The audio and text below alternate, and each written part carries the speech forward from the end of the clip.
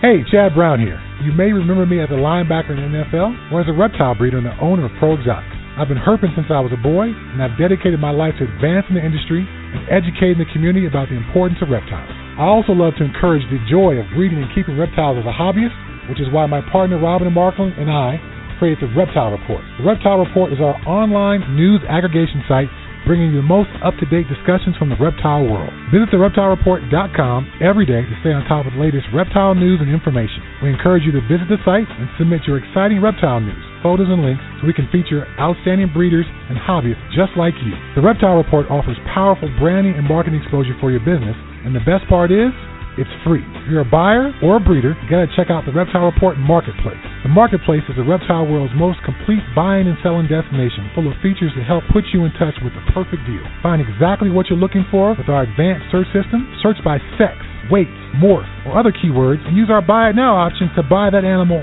right now. Go to marketplace.thereptilereport.com and register your account for free. Be sure to link your Marketplace account to your Ship Your Reptiles account to earn free tokens with each shipping label you book. Use the Marketplace to sell your animals and supplies and maximize your exposure with a platinum ad that also gets fed to the Reptile Report and our powerful Marketplace Facebook page. Buying or selling? Use ShipYourReptiles.com to take advantage of our discounted priority overnight shipping rates. ShipYourReptiles.com can also supply you with the materials needed to safely ship your animals successfully. Use ShipYourReptiles.com to take advantage of our discounted priority overnight shipping rates, the materials needed to ship your reptiles successfully, live customer support, and our live, on-time arrival insurance program. We got you covered. Visit thereptilereport.com to learn or share about the animals. Click on the link to the Marketplace, find that perfect pet or breeder, then visit ShipYourReptiles.com to ship that animal anywhere in the United States. We are your one-stop shop for everything reptile related.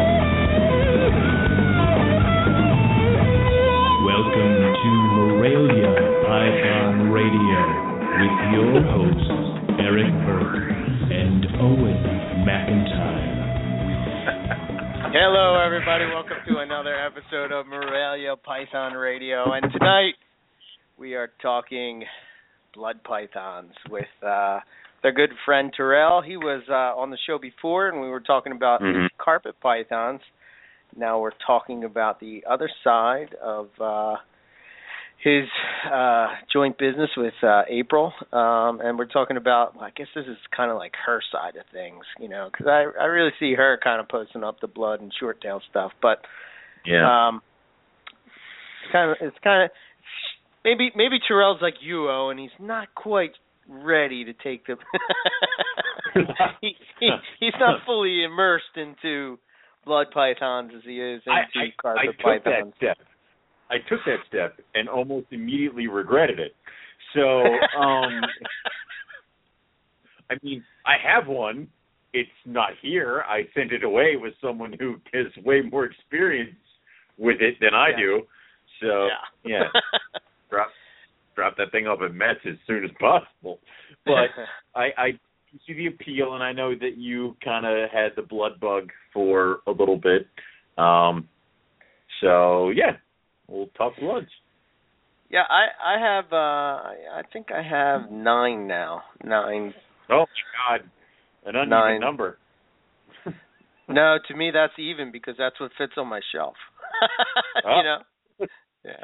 So. This is the blood space, and this is only the blood space. So yes. There you go.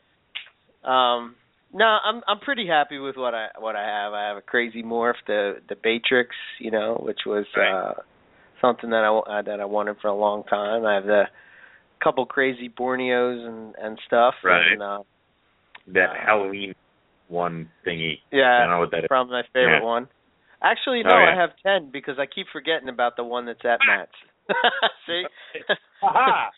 So we're good. Yeah. But it's funny because you're like, it's like I dropped off the girl with Matt, and he's going over all the things we can make. I'm like, that's pretty. And, of course, he's getting way more excited than I am. So it's like, he's like, we can make this, and that. I'm like, can it make babies? will babies? I'm all for it. So, yeah.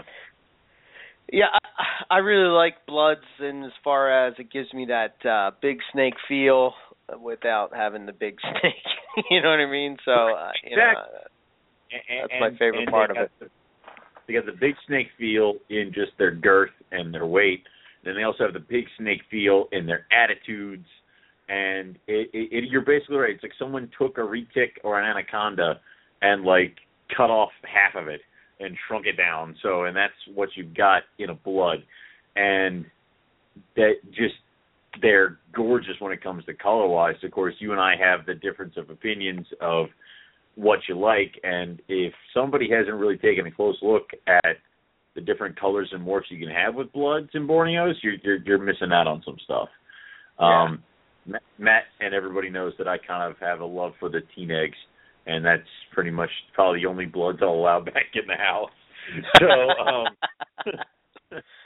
isn't it funny how?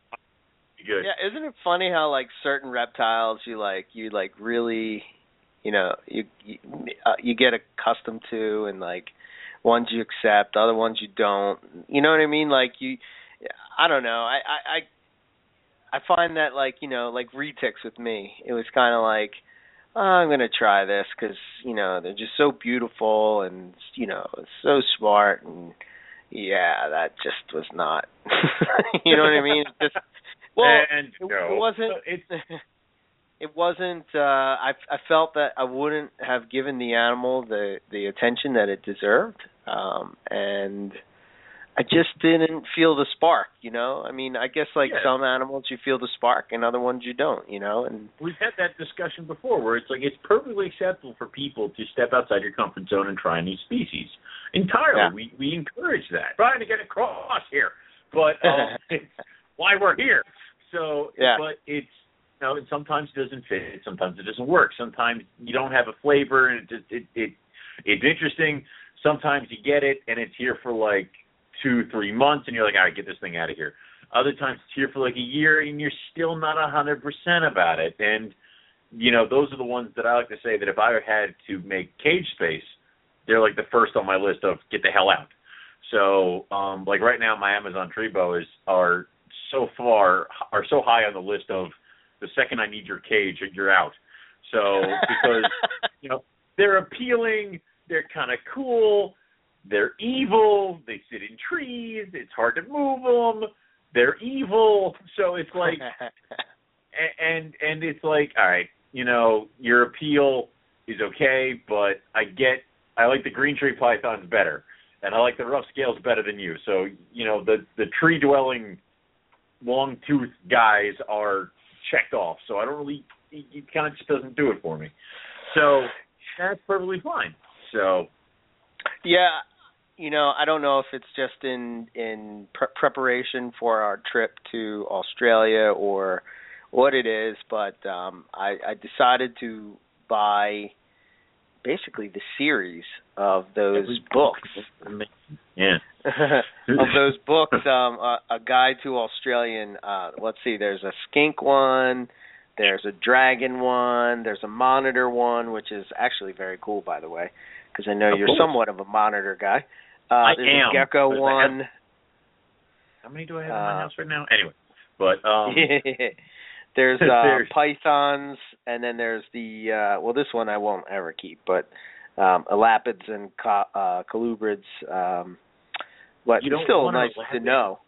No. And then there's a guide to health and disease, which is actually a cool book as well. There still is a lizard and a turtle and a frog book, but I didn't take that plunge yet. But anyway. Nope, turtles. So it's but it's good that you're doing this, because I imagine when we're in the bush running after something, I'm just going to shout and you're just going to start whipping out books and it's a lizard, and you'll start paging, and then you'll tell me if it's okay to approach or if I should stand the hell away. So it's good. Well, the cool thing is that, and we were talking about this earlier, and we got two other things that we want to hit on, so I'll make this quick. But yes. The thing that I notice is that, I really believe that, having focus in your collection, or when you're breeding, or having some sort of direction, or is a really good thing to have, and yes. I believe that I have that, and you have that too, Owen. We have a specific niche that we're sort of in, and we sort of we're sort of going with that, and we sort of go off the rail. But I think what I missed in this whole thing is I spent the whole weekend, basically for the whole week and the whole weekend, not on Facebook at all. Very rarely, maybe something popped up and I liked it or something like that, but not reading anybody's, long-winded post about, market this and that, blah, blah, blah, blah, blah. None of that bullshit I'm listening to. Meanwhile, I got my head in a book and I'm reading about species that I didn't even know existed. You know what I mean? So how do I know what I like or don't like if I'm not going to, I don't know. Maybe I'm different than other people, but sort of when I get focused on something, I get focused. And what I'm hoping by reading and doing this is that my experience with the retic is that, I just thought that this would be something that I wanted, and you get, and you're sort of no, it doesn't work out. What I find is that I sort of go through stages, and I'm hoping that, if I really want an animal or something like that, after I'm done doing all my research and really, geeking out on it and whatnot, then do I still want to pull the trigger, so to speak? You know what I mean? So it's kind of waiting, because I tell you what, the one thing that really has my eye looking at, there's so many cool monitor species in Australia. Good Lord. Oh, if you could see a lace monitor in freaking person, they're some of the most. It's a Komodo dragon painted black with stripes on it. It's and done. I'm done. Yeah. I'm good. So, and it's just the Australian species of monitor. Some of them are just so freaking cool. So, yeah, I know we were talking Ackies for a little bit and stuff like that. So yeah, Ackies is one that sort of has me at the moment, and again, it's a different, it's completely different, and I guess what I sort of felt by reading these books and sort of geeking out and this kind of thing is that I felt like when I was getting into the hobby, I had that excitement about learning about a new species or trying to understand what other people are doing. Sometimes when we are sort of lost in these little boxes, and we sort of stay in these little worlds where there's so many other worlds outside of our world, if that makes sense. So. And sometimes you just need a hairpin trigger. I had no interest in anything Liasis or even looked at anything Liasis until you dropped a Maclots python off at my house and totally ruined me. So it's then you start researching, then you start looking, then you start poking around. Now it's dear God, I have the Macs, the Olives, the Savus, and the Waters. So it's that's how it goes. So sometimes you just need a little push, whether it be looking through a book, whether it be seeing a snake at a show, whether it be researching something, whether it be finding one and taking it out for a test drive. So, yeah, more power to you, my friend. Yeah. And yes.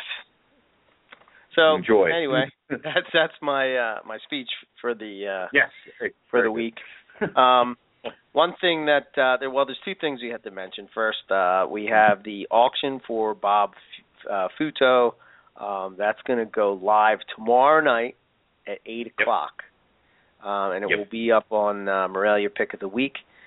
If you don't know what that is, then shame on you. No, if you don't know what that is, that's our Facebook group page over on Facebook. So, that's I think Jason Balin and Jeremy Keller, right? Is his last name? Keller, yeah. Keller, If you are listening and you do want to give a donation to the auction, contact Jason Balin or Jeremy Keller. Just send them a message on Facebook, drop them an email, something like that. I think it was 2 days ago. I just texted Jason and said, "Hey, this is what I'm contributing. Here's a picture of it," and he said, "Cool," and that was it. It's done. Right. So if that's all you got to do, obviously Bob has some medical stuff going on, and we're trying to raise up some money to kind of help him and his family out with some of the bills, which anybody who's been in that kind of situation can tell you that those bills can get out of hand real quick. So anything we can do to help Bob out. I mean, you and I think I've spoken to Bob maybe once or twice at a show, and that's it. So, and I'm willing to help. So you don't necessarily have to be a friend of Bob's, and of course you can also give a cash contribution for that. I think there's some Kickstarters and a few things hovering out there, and all that information will probably be back up on the Rally Pick of the Week soon. So do all that, and obviously if I were in that situation, I'd be extremely grateful for people helping me. So if you have, I mean, I'm throwing a Caramel Jag male that's ready to breed. I'm putting him into the auction, so somebody wants to go get him and put him to freaking use this year, go ahead. So, yeah. Very cool. I still, I got to get Jason my thing tonight. I got two things that I could possibly do, so I'll make sure I take care of that. Look for that tomorrow night at 8 o'clock. That's Eastern Standard Time. So there's that. So if you're interested, if you were looking for some kind of cool carpet, I know there's quite a few people that have put animals up. So it's always cool to help somebody out and get a cool snake at the same time. So, and this kind of goes without saying, if you are outside of the United States, don't bid on anything. I don't think we're going to be shipping things internationally, especially if it's breathing. Yes, so, correct. Yeah, if you want to contribute, donate cash on the Kickstarter. I would be just like our luck that somebody from like England was bidding on stuff. So anyway, just if you're not in the continental United States, please don't bid. Just give it a like, give it a share, do all the other fun stuff. All right. Okay, and then my other thing that is happening this weekend is the Southeast Carpet Fest. Basically, that's an event that they're running down in the Southeast to come together and hang out with other Morelia heads. It's this Saturday. It's November 7th. It's at 2 o'clock. Who knows when it's over.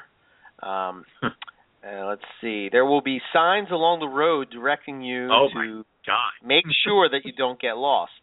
It will be hosted outdoors in a party barn. We will be grilling up some food, but feel free to bring some appetizer sides, throw something to throw on the grill or whatever else you want. Some drinks and water will be provided. Other than that, it's bring your own bottle. We are hoping to do they're hoping to do. Sorry, I'm reading the thing. I can't help it. It pops up on my phone as I'm reading it. I know, but you're just like, oh my scatterbrain. Ooh. Yeah. So we're hoping to do an auction that proceeds U.S. ARC. So if you have anything to donate, get in touch with KJ. And he told me, I asked him today if there was anything that he wanted me to say. He said, basically, he is in Oaklea looking for pine snakes. So they don't have service up there, so he's not able to call or listen in or hear the show. But he wanted to know that there will be pulled pork sandwiches and venison tacos and fish tacos. Oh. Change of location. What is he? Wait a minute. He changed the location? Oh no. My God. Oh, he changed his he was able to listen. Oh, okay. Not looking for pine. I gotcha. And I got my they did a shirt for their Carpet Fest, and mine came the other day, and it's pretty freaking sweet. And they raised what was it, like $140 for USR on the shirt. So there you go. So we got the auction tomorrow at 8:00, and then the Southeast Carpet Fest this Saturday at 2:00. So many pictures, and have fun, guys and girls. All right. Yes, absolutely. So without further ado, let's Terrell on here. Hey, Terrell, is that you? Hello? Hey, Terrell? Hey, how's it going, guys? Pretty good. How are you? I actually got sick this weekend and started losing my voice this morning, so I just came back maybe like 45 minutes ago. So excellent. I apologize like shit. Now we will devastate your voice so you won't actually be able to speak at all tomorrow. Fantastic. I you have love to work it. Yep. Awesome. I was walking around with a whiteboard having to write messages to people. I mean, if that doesn't happen, I think we have failed. So let's try. So, now, Terrell, why don't you kind of give us a little bit of, a little bit of overview of your collection and how you go about keeping these guys in your place, in your...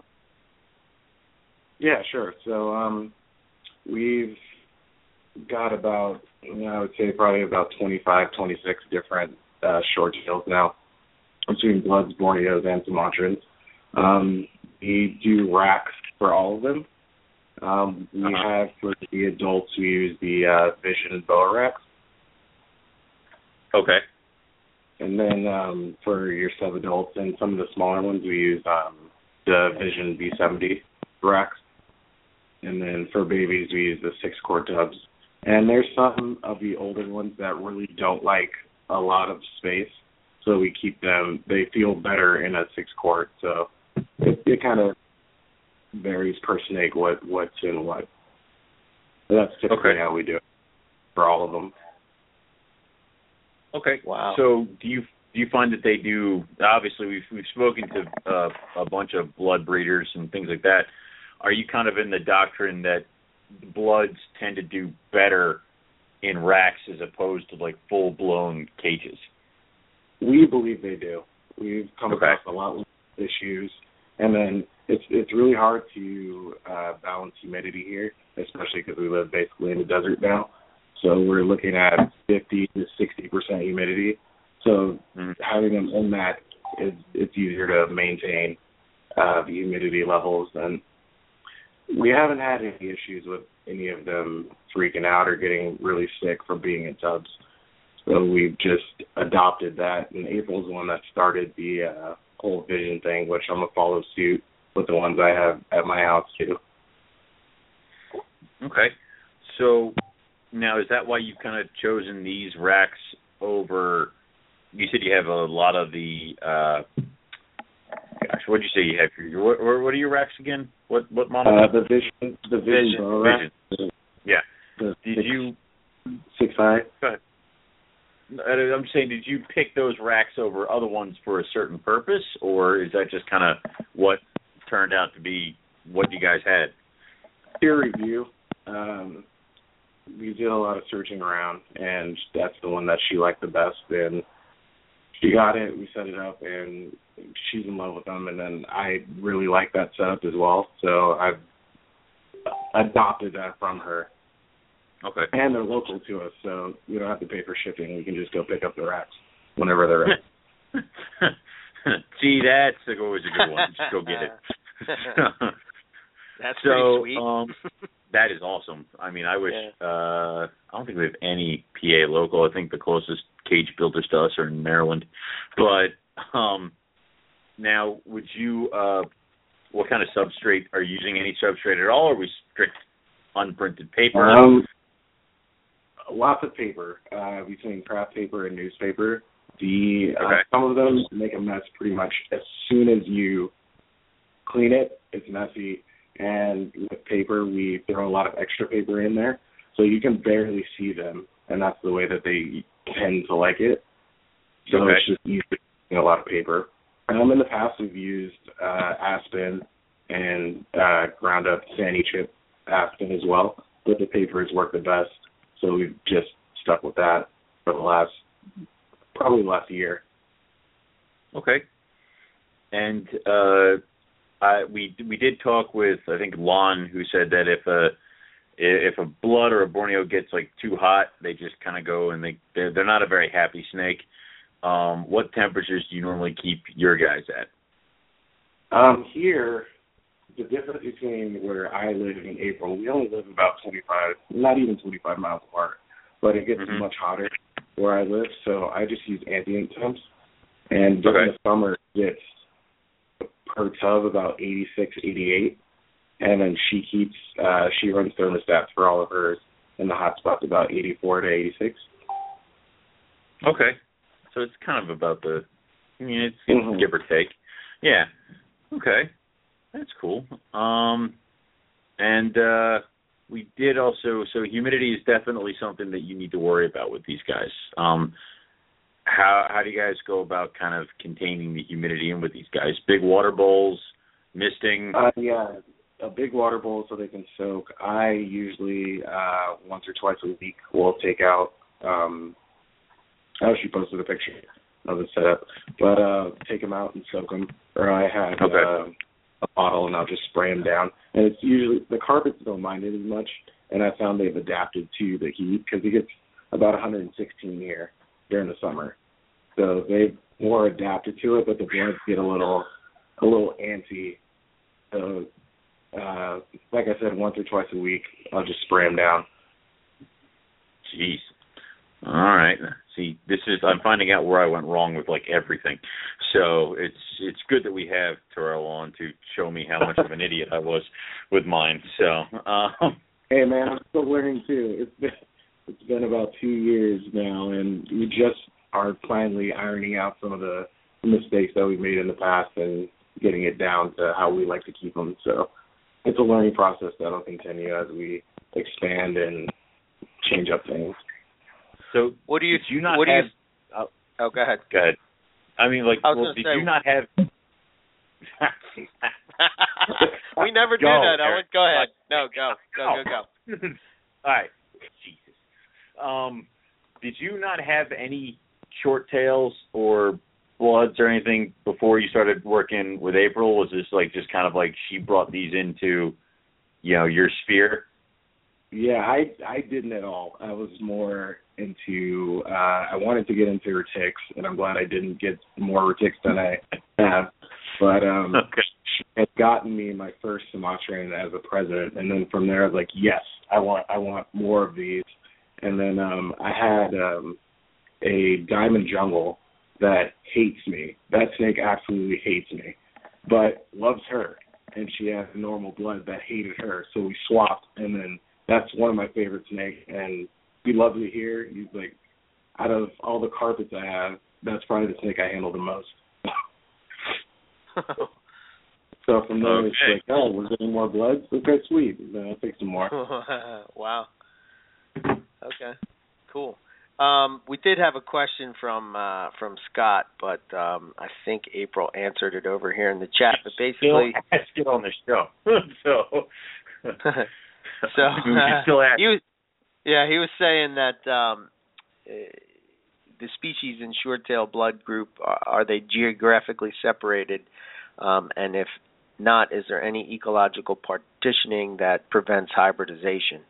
I think, I don't know where she got this picture, but April put up this map. Basically, it's a range map, and obviously bloods and Python Curtis are separated by the, I guess that would be the ocean from Borneo, so they're not intermingling. No. But I don't know, like that one spot where I guess basically the Sumatran Reds, do they cross paths with the Sumatran Blacks, the Python Curtis? You know? You know way more about that than I would. As far as all of the history and stuff to that, she is usually on top of that because I spend most of my time studying the carpets and all of that stuff. But she'll probably answer in a second or two. Yeah, apparently she does mountain ranges. Yeah, I knew Terrell, come to your rescue. So. Yeah, we spend all our time learning about carpet pythons and where they're from, but when it comes to other python species, I didn't even know a map like this existed. So there you go. I wish we had this map for other things, but all right. Go ahead, Eric. So when we talked about Zach, we talked about the Bloods, and what was it that drew you to actually want to, like, that you like about them? What is it that gets you going, Bloods and Shorttails? And do you have a favorite species of the group? My favorite species would be the Borneos, and it's their attitude is what gets me most about them. They make a lot of noise, so it's intimidating to people that come over and they want to handle them or see how they are, but none of them, they're really timid and very placid once you have them out. I don't have any that are super aggressive except for one, but they're just a nice, manageable snake. And I don't have any that are really huge, like you see some people that have 6-foot ones that are 40 pounds or anything like that. I don't have any like that. I keep mine fairly small, especially because we're not breeding the ones that are at my house. They're more like pets. The ones that we won't breed. And I get to keep them because they're awesome. So right. They're fun. We use them a lot for educational stuff, so people can see the actual behavior of these snakes when they're out, and not from what you hear online that they're nasty and aggressive and all that kind of stuff. It's not true for the majority of them. Yeah. What's your thoughts on, as far as, like, I know you, when you were talking about keeping with Owen, you were talking about some mistakes in keeping them that could be made. Like, what do you think is the biggest mistake that people make with blood pythons and shorttails? Humidity. Trying to compensate for that. They're very, very prone to respiratory infections if you don't keep a steady thing going. If you raise it too high and it drops all of a sudden and you keep doing that, they don't do well with that. Right. Okay. So the variation messes them up. Okay. And then the other thing, I know I don't know, it could be that my room and the humidity, that I have a lot of humidity here, but what I was finding with them is that when I kept them on paper, and this is just for most of mine that I have are all still very young, and they're basically in 6-quart tubs, so that'll give you an idea of how small they are. But I was having a problem with the paper molding. It just seemed like the paper was always wet with them, so I changed to sphagnum moss.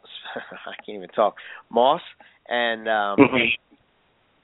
I noticed that especially with the Sumatran shorttails, I was actually showing Zach tonight. They were all curled up in the bottom.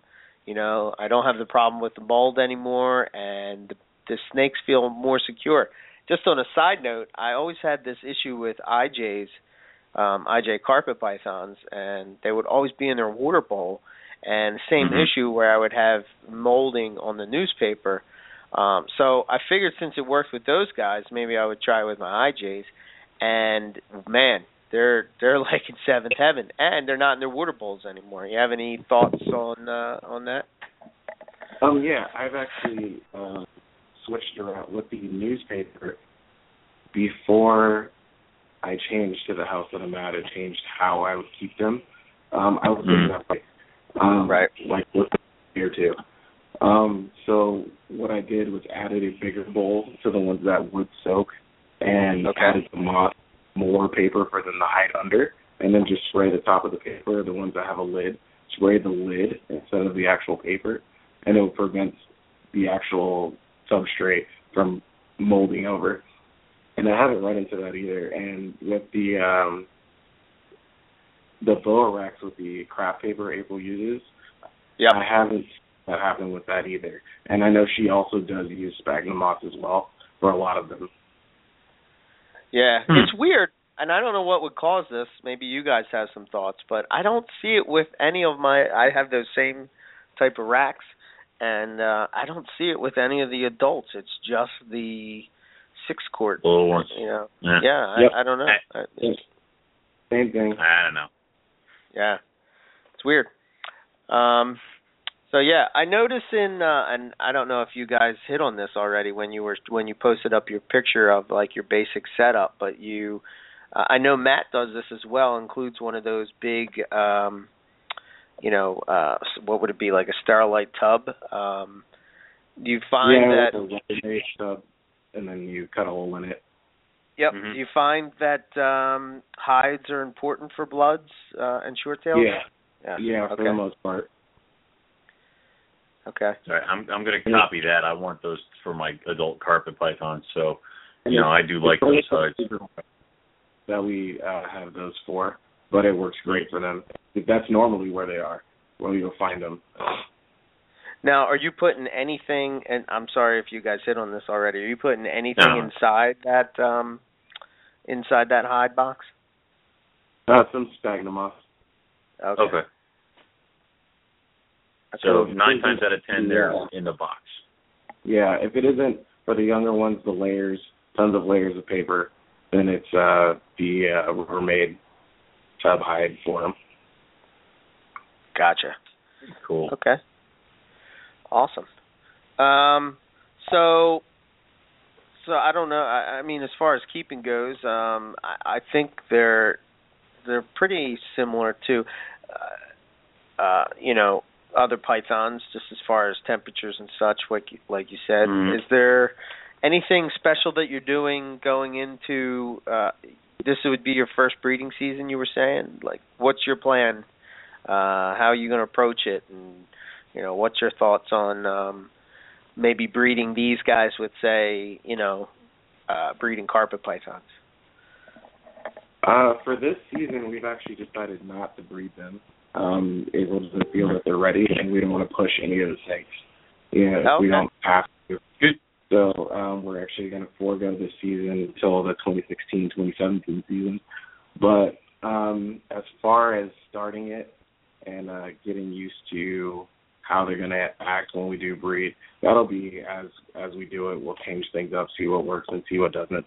Same thing I did with the carpets last year.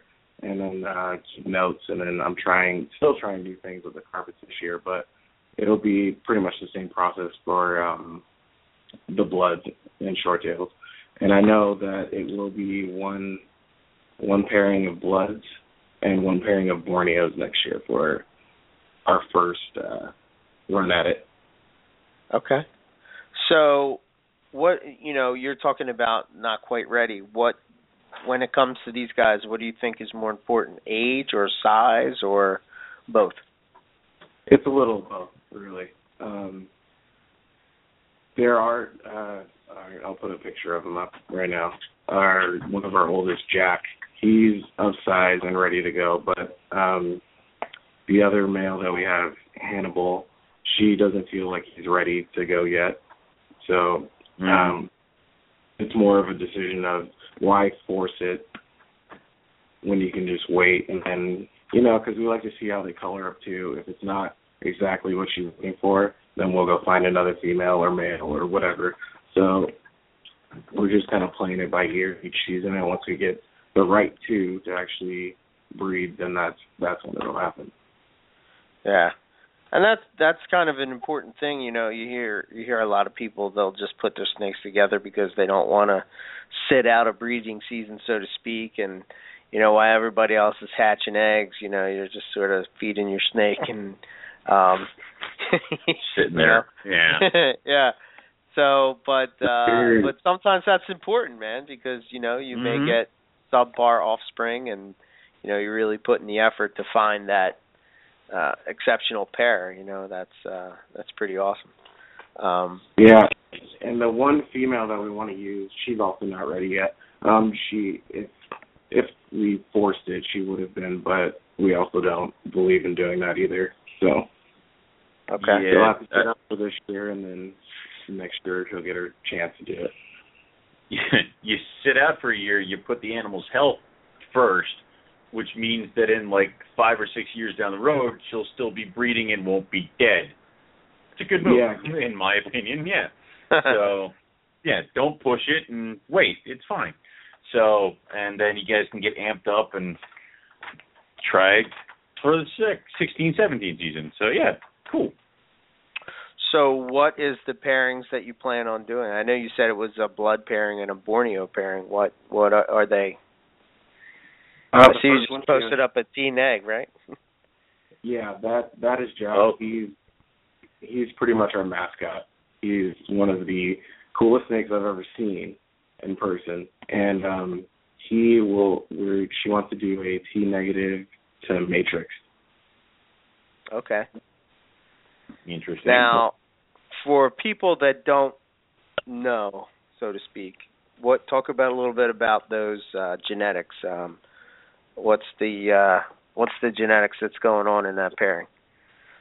So the matrix, being a co-dominant like your caramel and anything like that, is she wants to bring out a lot of the yellow. So adding the T negative, which adds a lot of white, she's trying to reduce a lot of the extra coloration to the snake, because a lot of our projects will be around T negative. Okay. Okay.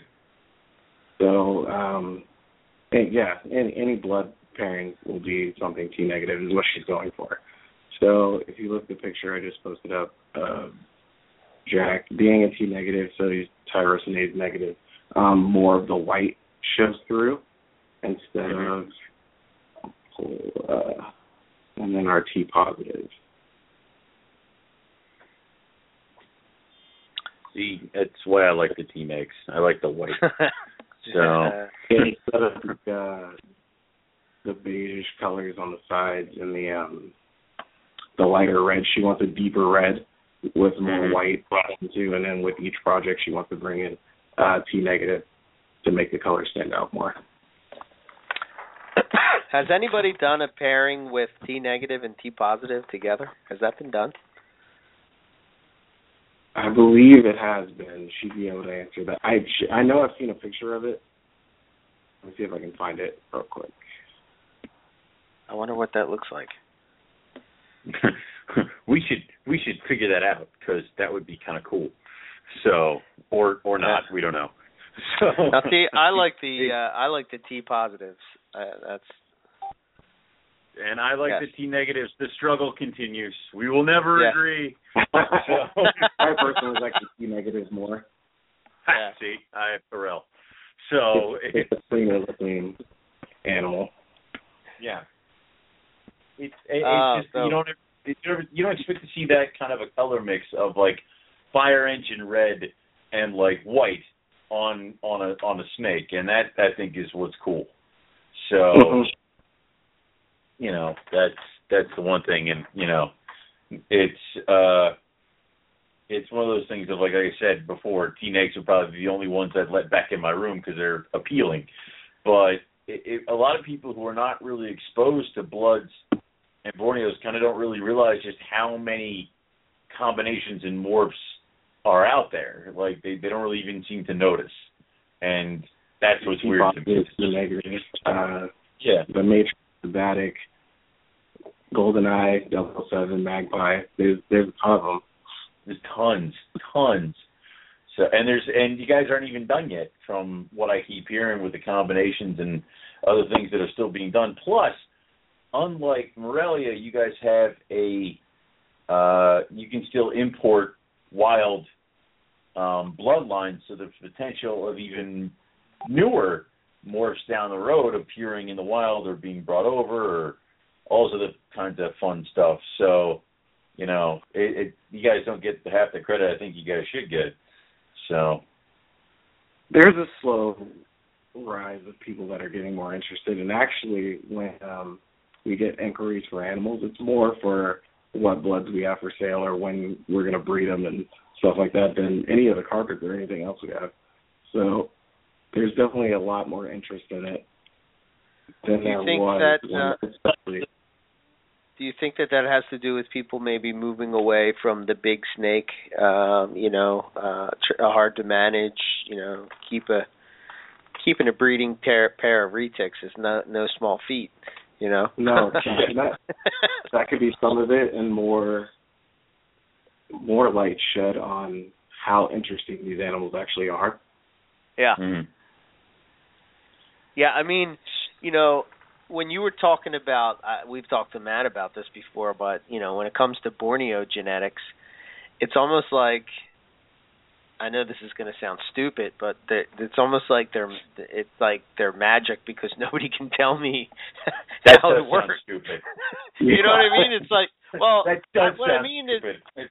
yeah, but what I mean is like, it's just like, okay, well, you breed this crazy thing to this crazy thing, and you get more crazy things, and sometimes they're even more crazy than the crazy that you already bred, Where there's a lot of unknowns, and they pop up so often. So I'll be like, what the hell is this thing? So I'll text April and be like, I don't know. Let me find out.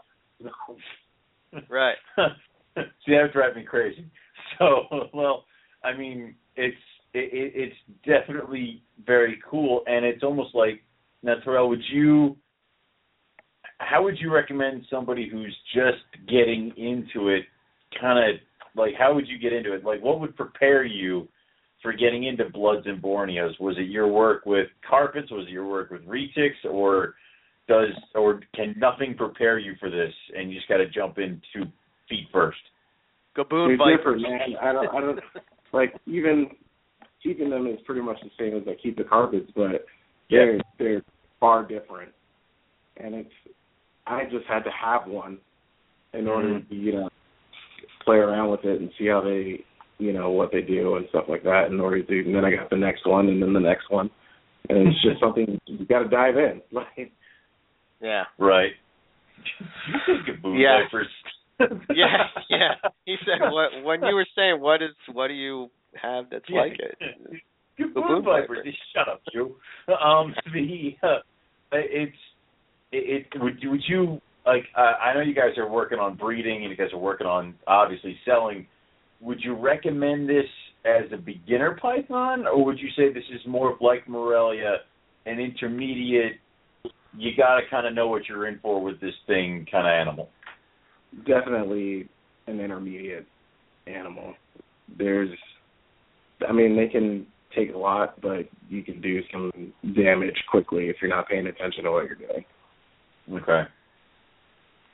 What would be some of the mistakes that people make when keeping these guys? Keeping them in a bigger tub or enclosure and not giving them enough to hide under, because they naturally hide under leaf litter pretty much all the time. So if you're leaving them exposed, they stress out a lot. And I've personally seen it happen with, you move from a 15 quart to a 28 or a 32, and then the snake doesn't want to eat it all. It will refuse until you put in something smaller. Actually, the T positive that I posted earlier, when we got him, he was in a 28. I just moved him to a 41, and he refused to eat until we moved God. Wow. Huh. It kind of almost brings to the whole, like, and it happens a million times, and any snake breeder will tell you this. Somebody buys a baby, and they ask you what you're keeping it in, you tell them, and then they have issues, and they call you, and they're like, I don't know why you won't eat. I put the hatchling in a 45-gallon long aquarium. And you're like, whoa. Wait, what the hell did you say? So it's like, so I guess that these guys can experience that kind of stress level easier, is what you're saying? Yeah. Okay. So don't put a baby blood in a 45-gallon long tank. I learned something. So and I found, especially with keeping a bigger water bowl in with the younger ones in the 6 quarts, they'll push the bowl around until it's practically in a corner and then wedge themselves behind it. Yeah, okay. I've seen that. So why are they doing that? Just for this is an excellent hiding spot, or humidity sake, or to feel more secure because the space is now smaller by the bowl being in the way. Okay. So multiple hiding spots are probably a good thing for these guys. That's cool. All right, I can dig that. Which ones do you find, the most durable? I guess, is that the right word? Yeah, the hardiest. It's a word. Oh. I would say the Sumatrans. I would have to agree so far. Okay. So the Sumatrans are like bulletproof compared to the other guys? From our experience, yeah. It's been the Sumatrans can, because even with the original that she got me, that one will push the paper around so it's basically flat and have no hiding space. And she eats better than any of the other ones I have. And she's never been sick, especially because I run ambient here. So during the winter, it gets pretty cold. And she's never been sick or anything. And the other ones I have to play with the temps a little more because you can tell when they're starting to get, like, they get nervous or they get shy when things aren't right for them. Okay. So when you say temps, you're looking at what, like a 80-degree ambient temp, and then what, you're given a hot spot? What's the hot spot? For the ones on, I do have heat, so this winter they'll run 82 or 84 to 86 for the hot spot, and then the ambient in here is about 74, 75. Okay. Do you leave the hot spot on 24/7, or are you cycling that? I do 10 hours. I mean, do you guys think that that's kind of important? The more and more that I think about that, like a snake in the wild basically is going to be exposed to cooler temperatures at night, and to keep them at that constant. Well, I guess it depends on what species we're talking about, but for the sake of we're talking blood, short-tails, and carpets. They're going to get it's going to get colder from where they're from at night. Do you think that that's important in keeping the snake healthy long term? I do. I especially when it gets really cool here, I've pushed it to see how they react. And I have some my oldest, or not my oldest, but one of the biggest, my normal. He will not use the heat almost ever during the winter. Even if it's air and it's cooler in the air, he won't go to it. But he'll still eat if I feed him and digest him fine. But it's just, and then I have another one that'll constantly stay on heat. Okay. Huh. That's weird. Different species or same species? Same species. And the Borneos are pretty much the same. The hot spots are necessary for them. So right now I'm switching all of them over to they'll be in the rack with heat constantly. Now that it's getting almost below 50 here now, and it switched from it was like 70 at night a couple weeks ago. Right. Wow. Okay. Now, feeding wise, what do you? Let's start with, say, a juvenile. What you have in the hatchling tub. What are you feeding and how often? It depends. It really depends. With ours, at least in my experience, it depends on the snake. Some will eat rats right away. Some will only eat live rats. And for the ones that are in the 6 quart, you're looking at a rat hopper or a large mouse. And then your adults, it'll range until, so you have your smalls, mediums, and larges. And the biggest you'll give them an extra large, and they'll eat it. They'll continue to eat really until you don't feed them, but it just varies on the snake, at least here, or how we keep them. Right. Now, are you feeding them, do you have like a set schedule, or is it, just, this one looks hungry, or how do you work that out? We used to be really consistent with schedule, and then when I switched this year, the carpets to basically feeding them when they were, started seeking out food and pacing back and forth, and I could see them doing it constantly. I switched over to that, and I haven't had any problems doing it that way. I do feed them more than I would feed carpets, and during the winter I'll feed them, especially because these are breeders, the ones that I keep here. April's breeds, especially because she's raising up the breeders. So she'll feed them the hatchlings and the ones a little bit older once a week. And then as they go up, it'll be once every week and a half, 2 weeks. Okay. So is there like a pitfall you don't really want to drop in there? Because I know that overfeeding can be an issue with any snake. I imagine with these larger bodied guys that can happen pretty effectively. Yeah. So is there something you kind of want to avoid when it comes to feeding your blood, whether it be power feeding or a certain food type? Definitely, especially because they will always eat pretty much. If it's one that isn't shy and will eat consistently for you, they will eat if you put food in front of them. I had to actually start feeding my bigger ones less because I would give them the leftovers when I would have babies that wouldn't eat, or sub-adults that wouldn't eat, like a small mouse or a small rat, and they would eat anything I would give them. So you just throttle back, and you have to pay attention to. April had this cool picture. I believe it's on the blood cell. How the spine is supposed to look. Yeah, she just sent that over. It's like a chart of snake obesity in a blood. That's awesome. It's going right on to the Morelia Python Radio Facebook page. So continue. So where the ideal is where I keep it on. I'll send another picture of one with this side profile. Okay. So it seems like you kind of want to, obviously with these snakes, it looks like kind of like what you would expect for a carpet python. The large head with the thin body is like completely emaciated for these guys.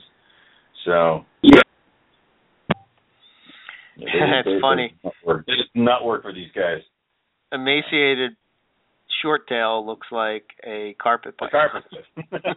Yeah, exactly. Yeah, that's crazy. Wow, they can really. They can. Yeah, you can really feed them up. Your beast one looks horrible. It had such a small head compared to the rest of it. Jesus Christ. Wow. Okay, so what about, I know we're kind of jumping all over the place here, but what about morphs? I mean, is there something that you guys want to get into? Something, I know you were talking that you guys are sort of putting T-neg to everything, but what about the Borneos? And do you see yourself getting into the caramel albinos and the Sumatrans, or are you just looking to make a jet black snake when it comes to the Sumatrans? With the Sumatrans, yeah, we are going for a jet black snake, and we actually purchased an animal from. Let me post a picture of it that we call Jewel. Let's see.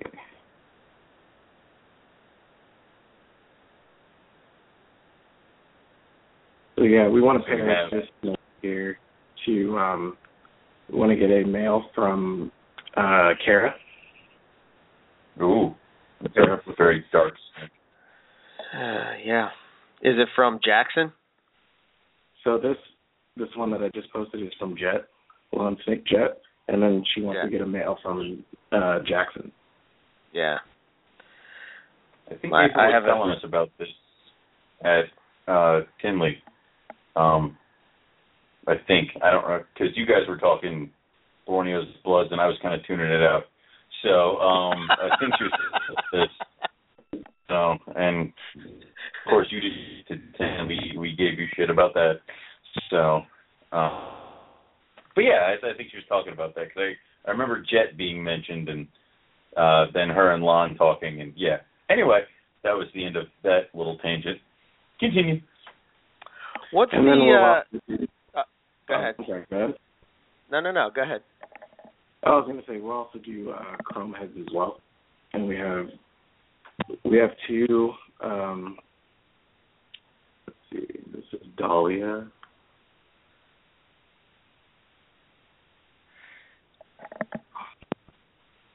So you guys are just kind of really going for really dark kind of animals with these guys. Yeah, we're going to go both ways. We'll have a darker animal with a chrome head, and then we'll have the ones that are jet black. Okay. Now, yeah, I kind of I've always liked those ones with the chrome head. What about the ones with the orange head? Is that what the chrome head turns into?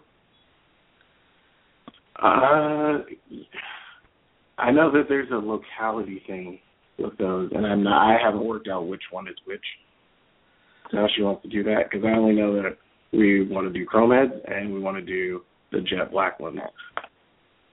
Now, as far as I know, I have a picture of we have orange head Borneos that we just got from Tim Mead. Okay. She's saying orange. What are we looking at for that stuff? I mean, what are we going for that? With the Borneos, primarily she wants to do a stripe project. So we have a female that a VPI stripe that we have, and we also have a male side swipe, which Kara believes is a recessive trait. So we're going to be working with that, and then she's also going to be working on that as well to try and prove that out. And I'll put up a picture of that as well. Because the side swipe is probably my favorite, especially because it's a Borneo. Those are my absolute favorite. So we have a male and female from that. Now, what is the side swipe project? I mean, is that just this crazy striping? Is it specific genetics? Is it incomplete dominant? How does it work? Is it line bred? Right now, as far as I know, Kara's not sure exactly what it is. She just believes that it may be recessive, so she's working on that herself to figure out what exactly is going on with that. Mm-hmm. And what are your guys' plans for it when it comes to?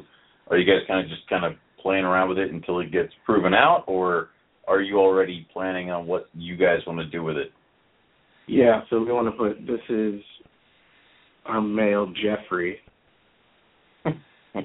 That's a great name. So, all right. And then we're going to put him to his UPI stripe to make some clean, nice striped animal. So the top one is a striped animal, or is that the side swipe? That's swipe. Okay. Just so I know, because all these pictures will be up on Morelia Python Radio's Facebook page. If you are listening on the podcast, you can go over there to see all the pictures that we're talking about. So just in case you're interested, but I'll post this up here. So basically on this side swipe thing, there's 1, 2, 3, 4, 5, 6 stripes. There's a yellow, looks like a dark chocolate, a tan, a white, dark chocolate again, and then like an orange brown. That's pretty wild. Yeah, it's almost like what everybody wants in a tiger carpet. So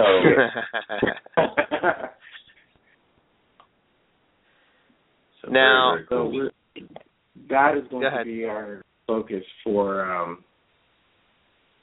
as far as Borneos go. That'll be the one we start with the next breeding season. Okay. So do the stripe, the side swipe, and then see what happens, what actually comes of that. Yeah, that's pretty wild looking. I am a sucker for stripes.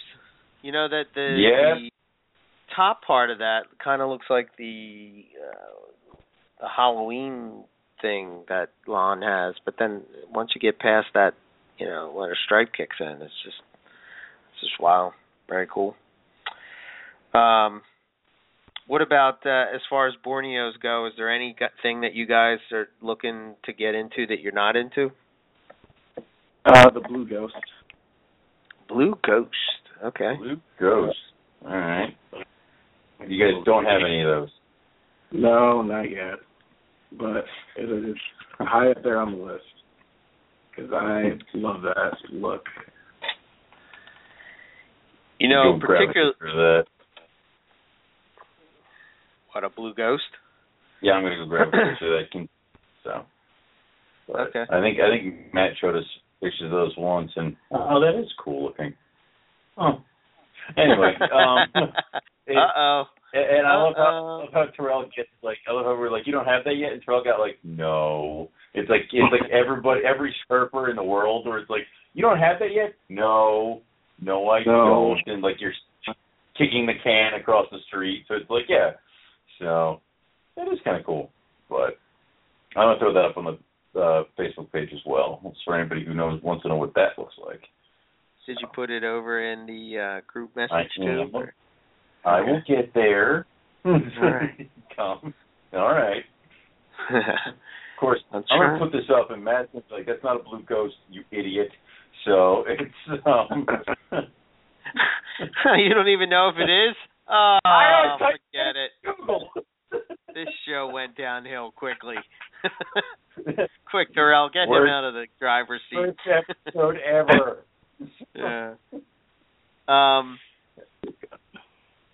What about you guys have any thoughts on the wasn't there the new what was it, the T Plus albino that was now in the Borneos? Something that piqued your interest, or not so currently much? That isn't on the radar yet, and it's more in we got a set list of things to get, and that just hasn't hit the list yet. Gotcha. I'm trying to find... Is there anything kind of outside of Borneo bloods and other things that you are looking at wanting to get into? Yeah. So in bloods, she wants to eventually bring in the Lily line into the collection. Okay. And then we don't have any rates. I personally can't wait until we get magpies, but that'll be further down the road. And the 007. So with all of those, I do like the 007s. We'll be adding T negative to all of those. Oh, geez. So, damn it. All right, what would a T neg 007 look like?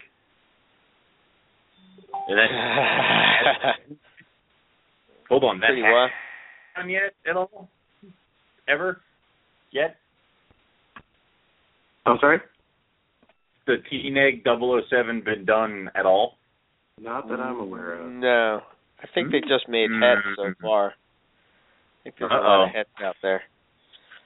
Okay, so is T negative relatively new, and it just hasn't really made its way through all the different morphs, or is it kind of just that it just hasn't made its way through all the different morphs yet? It's working its way through a lot more morphs now. Yeah, I think it takes a little longer maybe to grow them up, and I don't know. Are the short tail complex relatively new with morphs becoming available? I think it was just what was it, 2010 maybe, or 2011 when VPI first produced the Magpie? maybe something like that. So I guess it's a little bit longer. Yeah, I would think so. Yeah. Because I you would have a imagine whole bunch popping up now, so some have probably been around in smaller collections, just not in circulation. Right. Because I remember when I had first heard of Bloods, tomato bombs and cherry bombs were what was popular then. And then Matrix, Ivory, and Bandit came not that much longer after that. Yeah, so been hearing about it. I wonder too with the.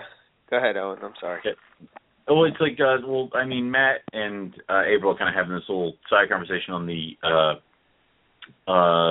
message thing, where it's like apparently there's a pied blood out there. So, do you know of any other kind of morphs like that are you're waiting for them to be reproduced? I mean, you've already mentioned the side swipes is something that we're waiting to be confirmed. So, do you know of any morphs that are still? Numerous ones, like Leopard was one for a while that I had seen. Oh, she posted the picture before I could get to it of the pied one. That's weird looking. I will put that up. All right. So is this just, I assume, is a wild-caught animal that just somehow is now in the States and we're hoping breeds, correct? Yeah. Yeah, I don't know where that picture has been floating around for a while, and I don't know who owns that snake because it circled around on Facebook for a while, especially last year. Well, yeah, I imagine those things happen, but geez, that would be cool. So. Yeah, there's still the. What is it? VPI works with it. The wrought iron, I think it's called. Yeah, wrought iron, and there's also the flower, I believe. The flower. I never heard of that one. Wow. Wow. That's pretty cool.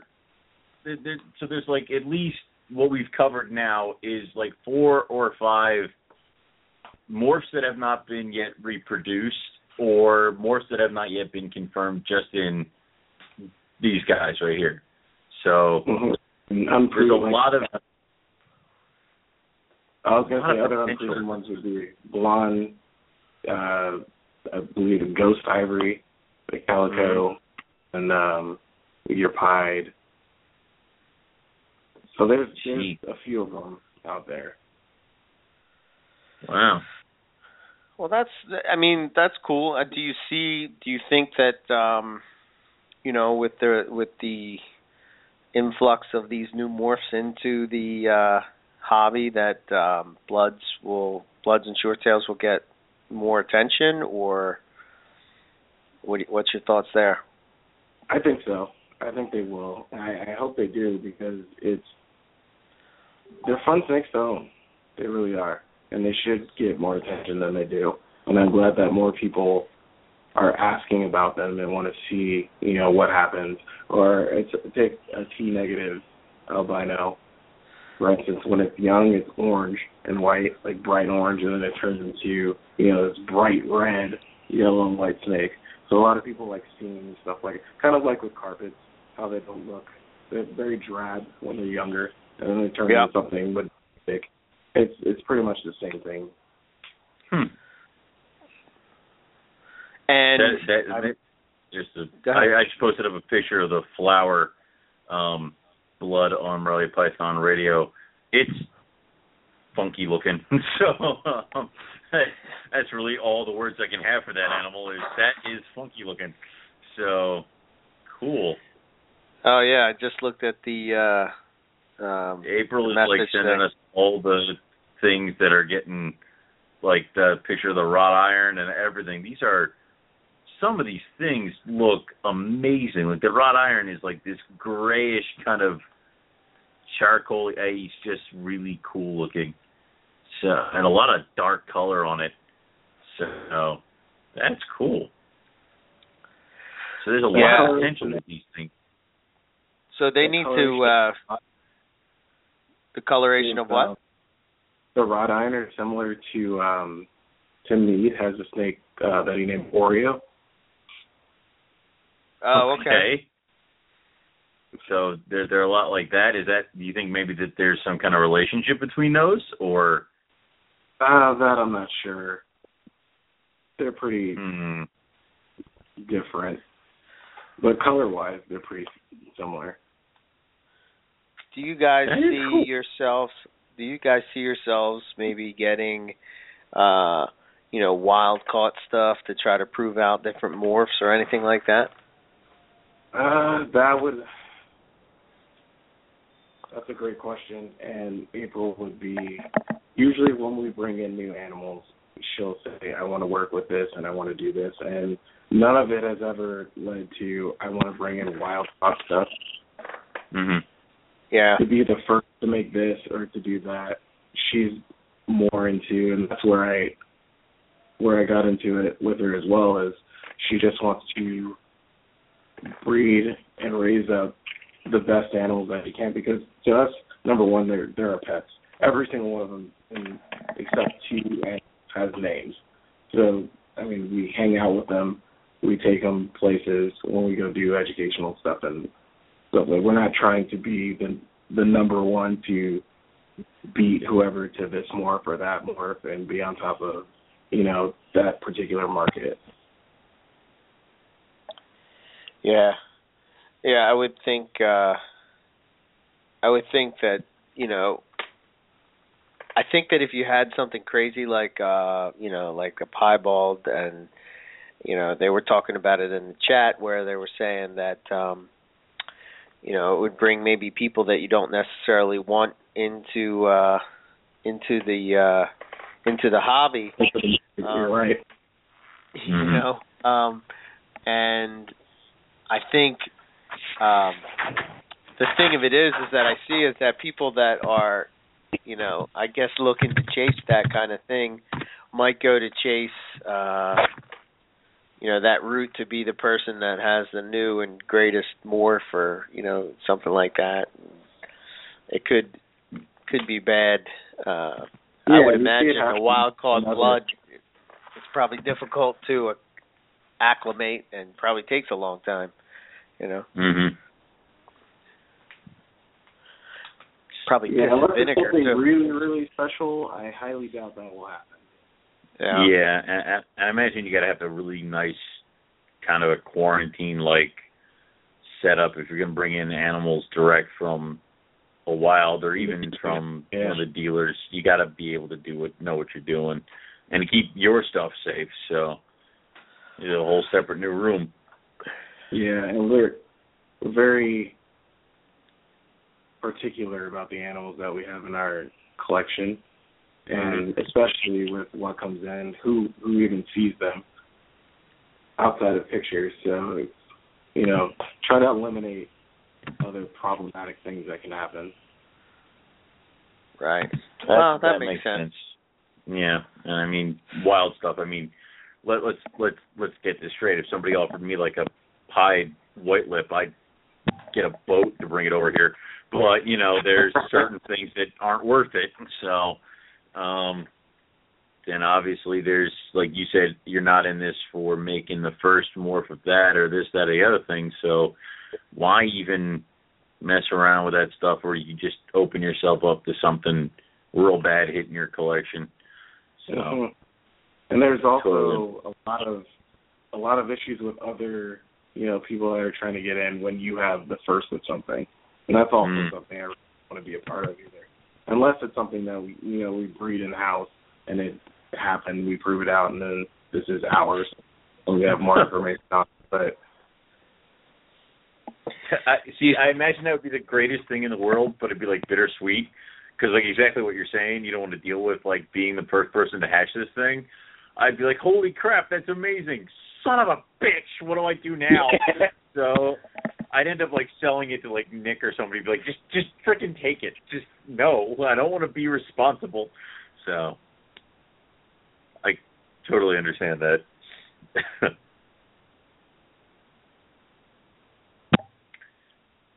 But so there's so we covered that. We covered this. The next thing I can think of is we did cover what would be like the sturdier of the species. Is there one that's a little bit more fragile than the others? Borneos. Borneos? Okay. And what do you think makes them more fragile than some of the other guys? Humidity requirements. Especially here in Southern California, because it's so dry, it's hard to keep it up consistently. So you'll run into RI problems a lot quicker. And it seems to be more with them than any other species. Wow. Now that's crazy, because here I find that the bloods are the more sensitive of the group. I find Borneos pretty, I don't know. But I guess that could be the difference between the West Coast and the East Coast, which always goes to our point when we're talking about, making sure that the person that you're taking your, keeping recipe, I guess, so to speak, is that in a similar spot to you, or you're going to have to adjust a bit. That's why doing some research on the species itself and where it's from and what's the environment like and all those kind of things really are kind of important, because if you run into a problem, you can sort of, learn to read the snake and, make adjustments on the fly. But right. So very cool. That's kind of important. Okay. I wanted to hit on your recently you guys started up a YouTube page. What was your thoughts behind that, and what do you hope to do with it? I found, because I'm on YouTube pretty much all day, every day, that I'm talking to people, because what started it is we like to be very interactive with the people that follow us on whether it's Instagram, Facebook, whatever it is. We like to constantly be in touch with the people. So a lot of people wanted to see update videos, or let me see your collection. Instead of taking 90 pictures, it was easier to take a video. So I originally did just a quick one for half the carpet collection, and then everybody loved that, and I thought it was crap, because I was just the idea of putting something up on YouTube.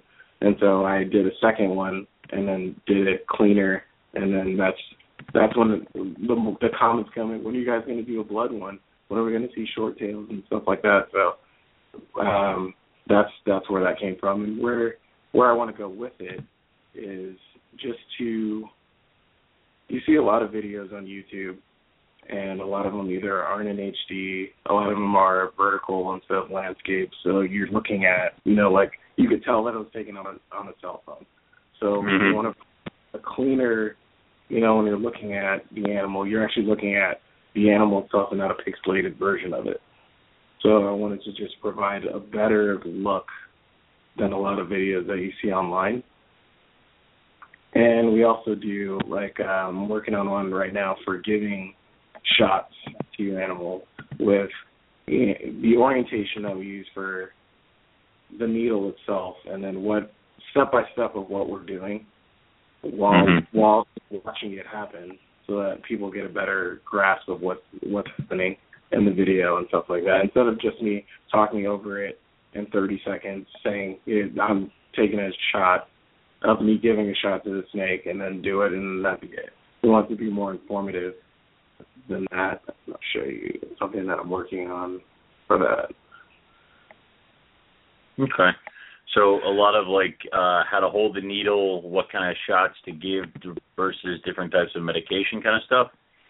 Yeah, because we have a fantastic vet out here. So anytime something serious happens, no matter what snake, it could be, one of the $5 normal ball pythons we have, or, one of our really expensive snakes, they're going to see the vet, and we're going to take them.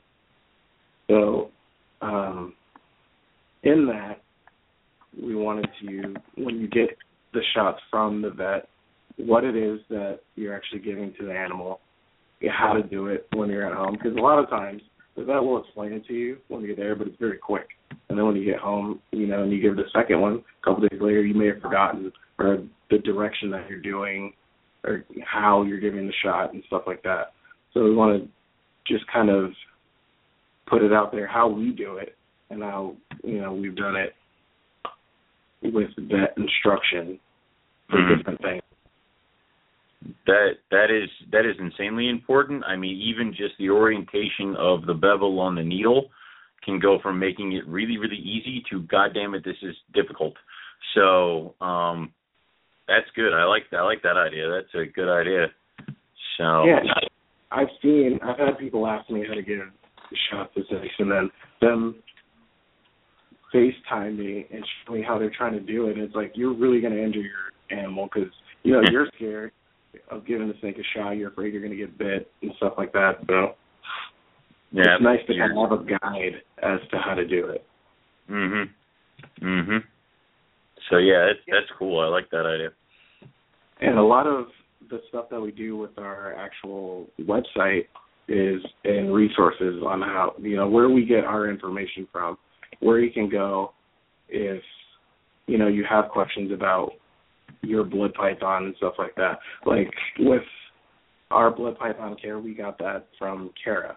So we have a link to how she does it because we didn't feel we needed to make a new one because her way of doing it has worked for us and we think it's great. So that's what we use and that's what we suggest to people. Okay, and I see you're also including like pictures and stuff of what to look for if your snake is kind of cruising towards a RI or some stuff like that? Yeah. Okay. So I like that idea because it kind of gives the novice a little bit of or somebody who's just never had a sick snake before, ideas of what to look for and how to kind of combat this one. So that's cool. Very cool. Very informative. There's not a lot of I'm kind of like you, Terrell. I kind of look for new videos all the time of people and reptiles, and you know, if it's not Owen's favorite Bigfoot, then I'm looking for. No, I'm just kidding. You shut the hell up with that. I almost killed you. Anyway. Then it's reptile videos, and you know, people, you know, don't really. I don't know. It's just an underused medium, I guess you would say. I think. Yeah. You know? And we get a lot of response, like because I wasn't expecting a lot of people to actually watch the stuff that we did because it was just quick stuff. Just like, here's our collection. This is what we work with. You know, you see pictures of them all the time, but here's actually what we have. And a lot of the comments on YouTube is like, this is great, this is informative, you know, it's nice to actually see these animals, you know, other than in a picture. Right. So, we will continue to do stuff like that, but a lot of it will be when we have something that we need to do to an animal, or, you know, if I need to assist feed one or something like that, then I'll do a video of that, of explaining exactly what it is that we're doing. And it works well with the bloods other than carpets because they're bigger. So like in the shot that I just showed of April giving a shot, you can actually see what's going on. And with the way that she does it, the snakes don't freak out that much. They don't turn around and try to come at her and stuff like that because she's very good. She's gotten very good at doing it. So we try to show people just, you know, it's not as scary as it seems, but it takes practice to do it. So here's the steps of how it does. It does. I would agree with you because it's like, I mean, I'm pretty sure an entire day worth of one of my courses in college was doing injections on various animals. And some people are going to a vet, and the vet's like, so you shoot the snake with this, and there you go, get out. So it can be daunting sometimes for some people. Yeah. So I mean, and we're not definitely experts, but we're also people like the people that are on YouTube looking for instruction on how to do this. So yeah, we just take it upon ourselves to at least give a better example than a lot of the stuff you would see. Mm. You've been there, you know where it's going, so. Mm-hmm. And we'll do other videos. We've had requests for other types of videos, which I'll do when I get around to it. But it also takes a lot of time to edit how we want it to look. It takes a while to edit it and make the slides for it and stuff like that if you want it to be clean and presented nice. Right. So you're going to take the time to do it right rather than having a shaky phone video of, like, you know, and then the orientation keeps changing. Yeah, good job. That's good. We like that.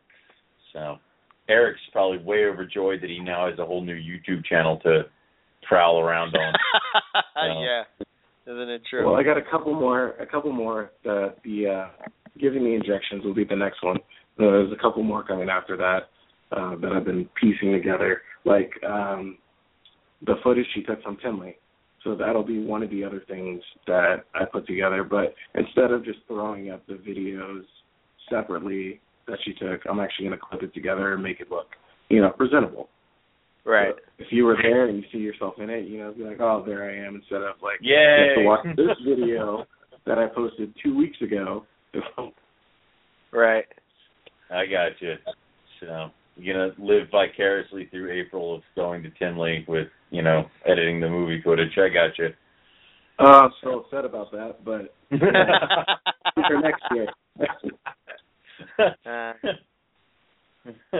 We were trying to get her to buy more. We were trying to get April to buy some carpet pythons and just not tell you or something like that, but she's being ruthless about it. Like, so you owe Eric and Owen this much money. You're like, okay. I was pushing for that. Eric was like, no. I'm like, yes, it's great. Ruining. So yeah, April did well. So. That's awesome. There was I don't know if it's just because I was next to the Borneo King or what, but, standing next to Matt, but there seemed like there was more short tails at Tinley this year than I've seen in the past. I don't know. Apparently Matt was talking about how they're going to have what he kept calling it, Bloodfest at the next Tinley, where they're going to get all the Borneos and the blood. Which, by the way, you might want to just get involved with blood pythons just so you can be a part of some really kick-ass get-togethers that are called Bloodfest. I mean, we have Carpet Fest, but the Bloodfest sounds infinitely better.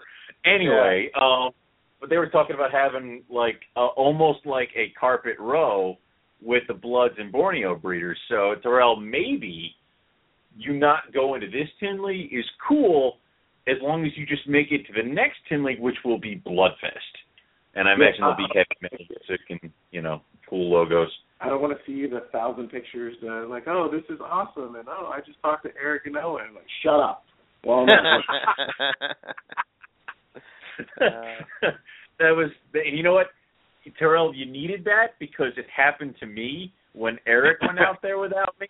So you have that one moment where they're out there, and then it never happens again because it pissed you off that much. So, no, screw it. I'm going to the next one. So, this isn't happening next year. Yeah, it's worth it. Tinley is a good time for sure. Yeah, no doubt. And apparently going to be the site of Bloodfest. So, if you guys are interested in blood pythons, I would start talking to your Bloods and Borneo breeders and see if they're going to be there. And why not take over Tinley? I think that'd be funny. Yeah. Everybody should be interested in blood pythons. They should just show I think a key is seeing adults. I see that more and more from seeing people and shows they do, and I think pythons just in general. Seeing the adults is kind of like really a nice touch if somebody's sitting on the fence. Speaking of somebody sitting on the fence, if somebody was sitting on the fence, because most of the people that listen to us are into Morelia and carpets and stuff like that, what would you tell that person that's sort of like wanting to pull the trigger on getting some short tails, but not quite there yet, what do you say to that person? Just troll around on bloodpythons.com for a few minutes, or talk to Matt or Lon. Just look at Blood Pythons, the Facebook group, and you'll see why they're so awesome. I mean, you can talk to plenty of people that have them and that breed them, and they'll tell you that they're pretty cool animals. They really are, and I can't express that enough. Like I said, I'm more of a carpet guy, but I spend more time with my bloods than I do with my carpets. Now, we don't like you anymore. There's now, is there, for somebody getting fresh into it, brand new, is there a certain type, whether it be age, sex, locale, that you would recommend for your first blood Borneo? Me personally, I would push more towards Borneos. Okay. That hatchling. Mm-hmm. I haven't had as much. I've had younger bloods and one Sumatran that have been aggressive when they're younger, but never had that from a Borneo. Okay. Want a production to one, at least from my standpoint, I would go with Borneos. And I'm biased towards them, so that plays a part in it as well. All right, that makes sense.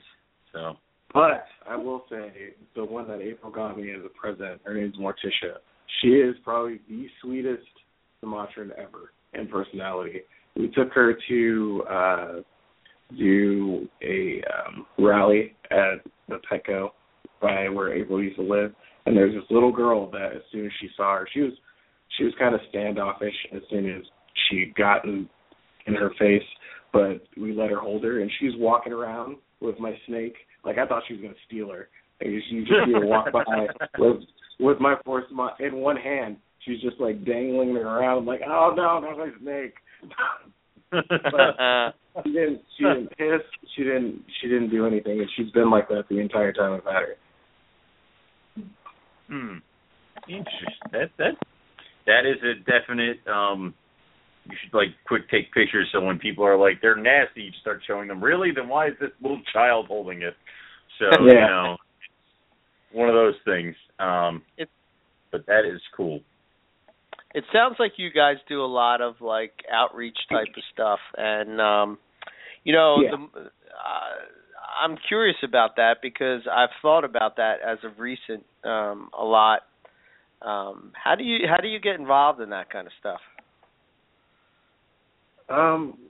We're in a lot of the local Facebook groups. So, especially the Petco, they used to do it once a year, but now they do it fairly often because the one by my work does it too, where they'll have what they call reptile rallies, and it's basically people will bring in, their reptiles, and you can talk about it with other people. And usually, if it's the first time that certain location's done it, there isn't that many people there. And it's usually, you'll see a bearded dragon you'll see a lot of bearded dragons actually, and leopard geckos and stuff like that. But as you start to bring more things that people aren't usually comfortable with or aren't familiar with at all, it attracts more people. And so we started doing it that way, and then we would go to events where people would have a reptiles in the park day, and we would just show up and then talk reptiles with people, and then go out and just, you see people walking by in the park and they see you with the snake, and at first they freak out because they're not used to seeing it, and then they come over and they're curious. And I'm going to show a picture from last year. We went to somebody's event that was by the beach, and there was a lot of people there, and the first 30 minutes, nobody wanted to come near the tables that we're at or any of the people with their tegus or monitors walking around and stuff like that. And then after about 30 minutes to an hour, it was like all these people that weren't even a part of the event, they were just walking by in the park, wanted to come, touch the snakes. And there's a couple people that broke their fear of them because they weren't around them ever. They just heard things about them. Right. And that's a lot of what we gear to do, is not force people to, don't be afraid of snakes. Here's one, hold it. But have them come up and interact with it on their own terms. Yeah, I think that's a real good thing. I think that most people, when they see somebody else interacting with an animal and the animal's not causing them harm, it sort of makes them sort of think in the back of their head, maybe what I heard isn't true. Maybe this isn't. I mean. And you will get people that don't. I mean, they're afraid of snakes. There's nothing you can do about it. You just don't want to pressure them into. Yes. It's not harmless. Your fear is dumb. Yes. This is what it is. It's one of those things where Terrell, you're on the West Coast, right? Mhm. So I think that this kind of like snakes in the park and all sort of stuff, I think that usually is like a more of a warmer climate thing, because I can't imagine us having snakes in the park in December around here. So no, it would not end well. Yeah.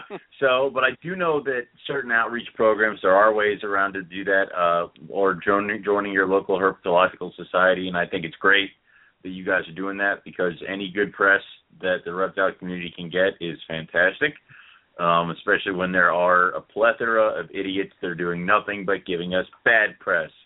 So yeah. Speaking of that, April's actually doing a talk at the local society meeting tomorrow on short tails. So that's also something else we'll be into doing. Is that your local herp society? Yeah. Okay. I was. You have to join be a member to go? Normally, from what I heard, you have to pay. Normally, for the one around here, you have to pay dues, and you go, and they have the meetings are like every other month, and it's at a library, and it does have like talks, and they encourage you can bring your animals, and there's like food and drinks, and somebody usually is up giving a presentation. So if you are in an area, I would encourage anybody to look up and join your local herpetological society. They're kind of cool. So I've been meaning to join the one up here, because now I'm up in Lancaster. So I have to go join that one. That's my closest one. So yeah, that's pretty much how we approach getting not only our name out there, but what we do and who we are and stuff like that. Because it isn't about just breeding to us. Yeah, we have animals that we want to breed because we want to see what happens. Because I want kick-ass snakes, and if I can make them myself, I will. But there's a ton of people that don't. They look at what you do and they think it's ridiculous because they're afraid of the animals. They have no idea how awesome they are. So if you can show people, how cool it is, then you can usually sway opinions. But yeah, that is true. The first one from the beach event, where all of these people wanted nothing to do with any of these animals, and then by the end of the day, we couldn't get them to leave when we were getting ready to pack up. Very cool. So yeah, I mean that's more power to you for doing that kind of stuff. Outreach programs are awesome. Now, just like a little kind of thing here, we're not recommending that you take your really pissed off, unhappy blood outside and start showing it to children. I mean, obviously, make a smart choice and don't use that one. So yeah, definitely. Bad press. We don't want bad press. So that is cool, though. We'll have to wait for Eric to start giving talks at the Philly Herpetological Society. Now that he knows that that's an option, I imagine that'll happen quickly. So. No, it won't. Well, I remember when I was young. My dad took me to the Philly Herp, Philly Herp Society's meetings, and I thought it was kind of cool, but I was really, really young when he took me. Philly Herp is pretty freaking big. I heard that society is actually a pretty big one, which is surprising. So I don't know. It's so good to interact with people outside of, social media and all that bullshit. And it's just, I don't know, it's so much, you talk to people in person and get to know them. And, that to me will win every single time. Yeah. At a house from behind the computer. So it's very rewarding when you can have somebody that feels that they're terrified of something, and then you show it to them, and then they can actually see it in person, and it's not as vicious or dangerous as they think it is. And then when you actually take that time to explain to them what it is compared to what they see or hear on TV or on Facebook or wherever, and you get that reaction from when they're excited now to know more about them. That's basically why I do it personally. Terrell, what's the number one thing you hear from people who may have been hesitant about snakes when they approach the ones that you bring out into the public? The main thing is if they're venomous. That's the first thing anybody ever asks. They're like, well, is it venomous? I'm like, no. Is it going to eat my child? Look at the snake. Does it look like it's going to eat your child? My favorite was, are they slimy or stuff like that? No, they're just shiny. So, but people can say some weird stuff when they're confronted with a snake. Touch is also another huge thing for people, especially because my mom is deathly afraid of snakes. Well, she was, and then I made her go to the event that we did by my house last year, and I didn't tell her, but there were snakes on the ground. So when she came up and she's talking to me, I'm holding one, distracting her, and then she looks down and there's snakes everywhere. And by then she was already petting the one that was in my hand, and she's like, "Oh, this isn't as bad as I thought it was." And then she's like, "Oh wow, they're everywhere." Thank God that didn't backfire. So I was like, if you step on my snake, we're gonna have some real exactly. Real wow. No, but she's good with that kind of stuff.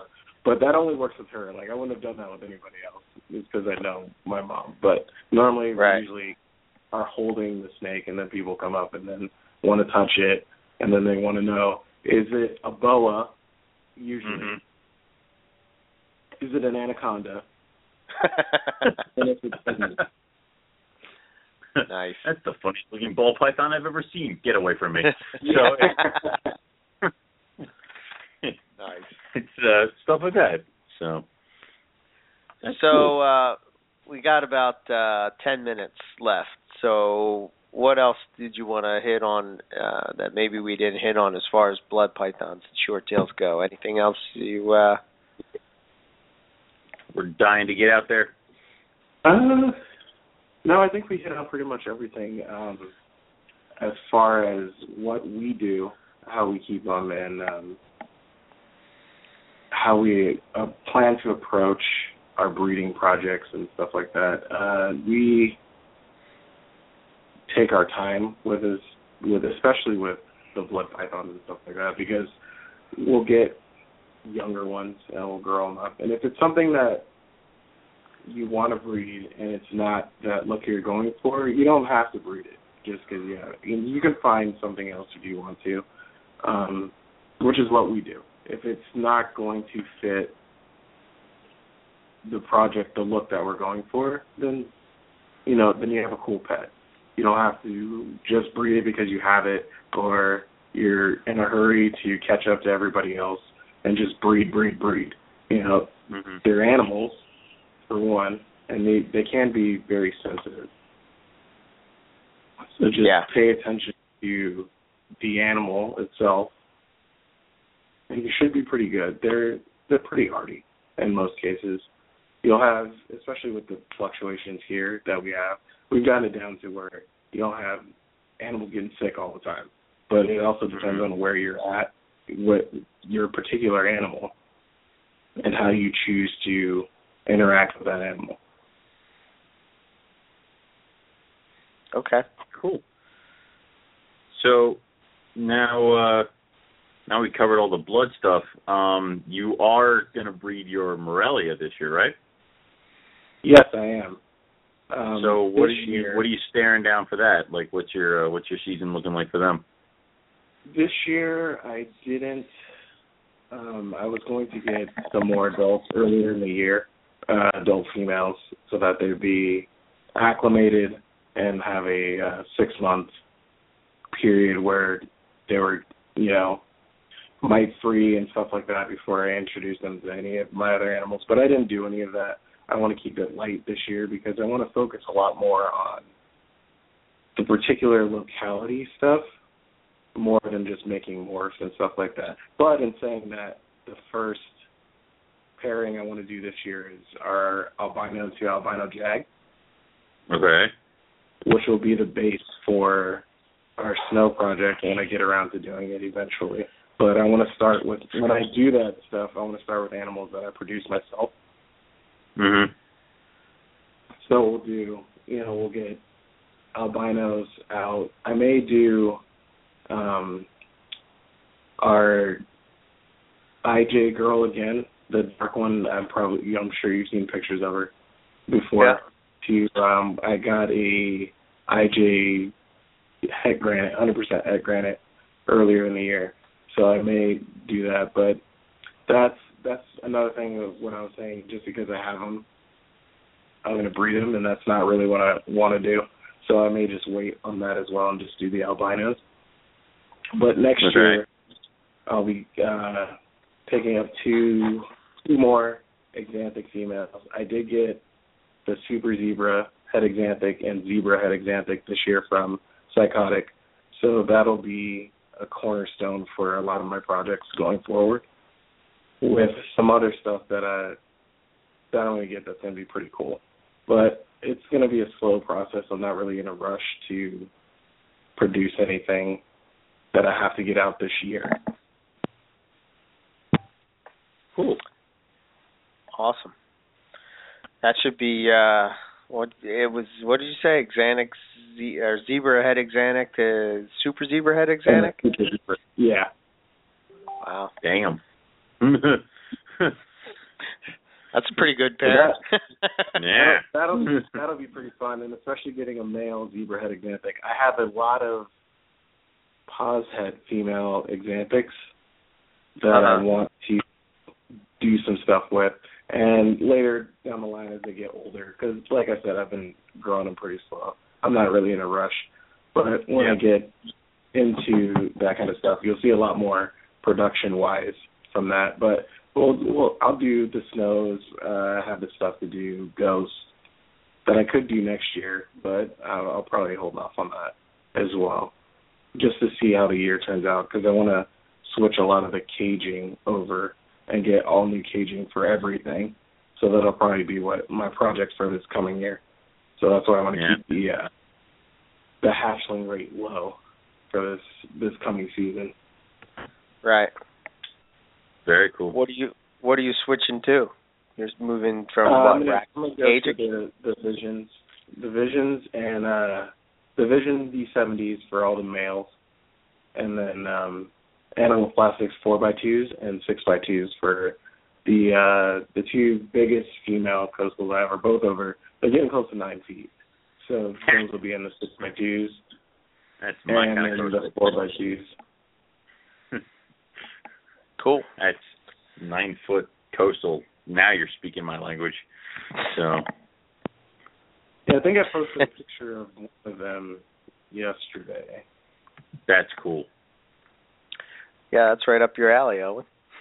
No, it is. I mean, that's bigger the better. So, Yeah. That's what I want. The striped coastal I bred her this last year, and that was the one I did maternal incubation with, and it took a lot out of her. So this year and next year, he won't be bred, and I have a Russian tiger male that'll be ready by the time I get around to breeding her again. So I may put him to her, and then I may do another just Russian to Russian. It just depends on which direction I want to go with that, because this is a pretty cool striped coastal. Mm-hmm. And the babies came out awesome, and I was actually surprised because it was just going to be, I wanted to do it and keep them all just for myself, but there was a lot of people that wanted them, so I ended up selling a few of them. And I'm still being greedy and holding back a bunch of them because I wanted to, but I was actually overwhelmed with how many people wanted, these. It's just a coastal to ivory-looking jungle. But the babies came out, almost all of them look exotic. That's good. That's pretty cool. The market will surprise you sometimes. Well, you're like, this is dirt. No one wants it. Everybody tries to buy it. And so, I was like, all right, cool. I got some babies that I can play around with. And it's like, do you have any more of those stripe ones? Because a lot of them came out with the full stripe. So I was like, damn it, I'm running out of stripe. So I kept a couple of them for myself that I will hang on to and then grow them up. But there's one that's completely silver with the brightest eyes out of all of them. So I'm curious to see what happens with that. But that's more of just not to sell because they're crosses that I just wanted to do for myself. But I got some pure, like my Atherton that I have from Derek Roddy. I'm going to get a male or a female to go with him. And then do just Athertons, and I have some of his NG line stuff. I have another female coming in that looks very much exotic. So he's curious what's going on there, and I'm kind of curious too. So that'll be one of the things I have going in the background. Yeah, I have a bunch of that NG stuff, and man, it's such a variety in the clutch that those animals throw. Yeah, so I'm more into let's see what you're going to get, and then if they're all cool, then I keep them all. If not, then I'll sell a couple to who wants them, and then that'll be that. But awesome. That's pretty much what we have going on as far as clutches and stuff. And I recently started getting into lizards because that's how I started in reptiles. And so I've now got a tegu, and I have a mangrove monitor coming soon, and a couple other things. And I got a pair of jeweled lacerdas at the Pomona show in August. So cool. I have a few things going on the side that I also may get into, along with the carpets and blood. Yeah, that's what we were talking about at the beginning of the show. It's like there's so many different, reptiles out there that sometimes when you get stuck in your lane, you really lose sight of, or you're missing out, I should say, on some other things that are, maybe you would think they're just as cool, So.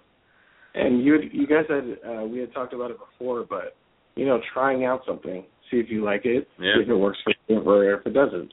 So that's why I am with the lacerdas. They're cool lizards, but I don't know if I'm going to keep them because I tried them. They don't really work for me. They're like a miniature tegu basically, but they're very shy, so you never see them because I did a full 7 inches of substrate, and they have like 80 hides, and it's like the more than I planted actual plants and stuff like that. Never see them. It's hardly ever see them. So it's like, well, damn it. What's the point? Jesus. I think you're going to enjoy the mangrove monitor too, but you're exactly correct. If I see mine, it's because I've walked in the room while they were basking, and I see them, and then second they realize that I see them, they're gone. So it's one of those things. But mangroves are gorgeous, and they're fun to hatch. So that is probably my favorite of the monitors. I know it's not a huge monitor, and so, but I'm not really into. I need the largest of this because that's what's cool, and they just look the coolest to me. So I was happy to actually find somebody that wanted to trade one of my carpet pythons for it. So who is this person? I was like, yeah, that works out. Owen says, who is this and where do I find this person? No, dude, no. I have 3, and they're Andrews, but they're starting to become sexually mature, so all those pretty plants I had in those cages, they've all been destroyed because I don't know. I guess the plant offended them or something, and they're starting to get big enough now where if they start having eggs, I mean, I already told you the most fun thing about monitors, in my opinion, is they go home to Andrew at some point. They leave, so it's like I've had so much fun with this, and now it's gone. Hooray! So it's you you get the best of both worlds. I do. I get to play with his. Right now, I have his ornate monitor, his Doom Rolls monitor, and 3 of his mangrove monitors. And like I said, when they have eggs, I get to play with the babies, and then they go away. They leave. So that's the best part. Yeah, so we'll see what I get with the monitors, but I'm probably not going to get too crazy and have like 6 or 7 of them or anything like that, but it's just something new, something different. Right. Because I had a Savannah a long time ago, and then that was cool, but I wanted something different. So I'm going to try something else out. Very cool. Awesome. Well, post pictures and best of luck with those guys. Yeah, absolutely. I don't know if we went into overtime. I think we're still live. Why don't you throw your info out there? Yes. Before we get cut off, and how they can get you, your YouTube page, all that stuff. Yeah, pretty much anywhere on the internet. Our website is designerexotics.net. You can find us on YouTube at Designer Exotics, Twitter, Instagram, Tumblr, pretty much anywhere at Designer Exotics. Instagram's the only one where it's an underscore, so it's Designer_Exotics. But that's usually where we post up the most pictures and have the most interaction with people, and that's actually where most of the sales come from too. So we're on there a lot more than anything else, really. But yeah, you can reach me personally on my personal page. Yeah, it's weird about the Instagram thing because I'm assuming because it's new. Well, it's not new anymore, but that's where everybody's at other than Facebook. So you get a lot of questions and sales inquiries from Instagram more than our website or anything else that we post animals on. Huh. Interesting. Now everybody's going to make the dash to Instagram right now. I'm working on it right now. Taking pictures now. You should, because reptiles are very popular. They're actually one of the most popular things on Instagram right now. Yeah, my Instagram is I post up pictures there. I don't get a whole lot of, I get like the likes and stuff, but I'm not the hashtag guru that some people are, to where they can sometimes I see like every other word is hashtagged. It's kind of like See, that annoys me. It's why I won't do it. Yeah. I'd rather not sell the snakes than deal with that crap. So. Hashtag Morelia, hashtag Stripe, hashtag, Stop it. But, that's cool. It's definitely, it's a gimmicky thing to do, but, I mean, it works. It works. Hey, it works. Like, you probably never seen me post something in the classify page of any of the carpets I have for sale. I post them on a couple pages, our Facebook page, and then our regular web page, and that's it. Once. I don't ever repost. Right. Huh. That's cool. Okay. So, and your YouTube page, same thing, Designer Exotics? Yeah, right? It's also Designer Exotics, and I'll be putting up a couple more videos. Definitely the injection one will be first. Okay. And then a couple more after that, once I piece them together. Awesome. Well, we look forward to seeing that, and thanks for coming and hanging out with us, and always welcome back. Always welcome back. Next time, April will be here. We'll get her. I mean, we'll get her. Don't you worry. Yeah. If she wasn't doing the show tomorrow or the meeting tomorrow, she would have been on today, I'm sure. She's on our list of people that we will get, and we will get her. So. Awesome. Well, all right, Terrell, thanks again, and you have a good night. Yeah, thanks for having me on, and we'll talk to you guys later. All right, man. All right, Terrell. Thanks. All right, bye. So there we go. Okay, Blood Python show.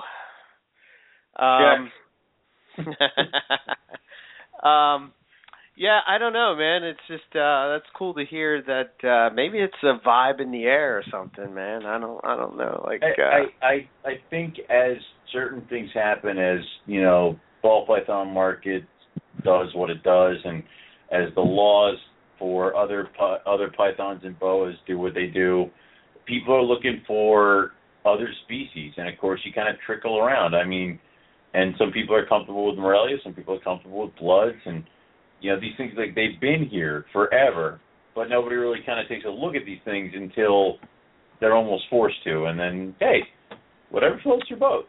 So, well, who knows? it's a crazy thing. Like, how at the beginning I was talking about how I've been reading these different books on all these different species of reptiles and amphibians in Australia, et cetera, et cetera.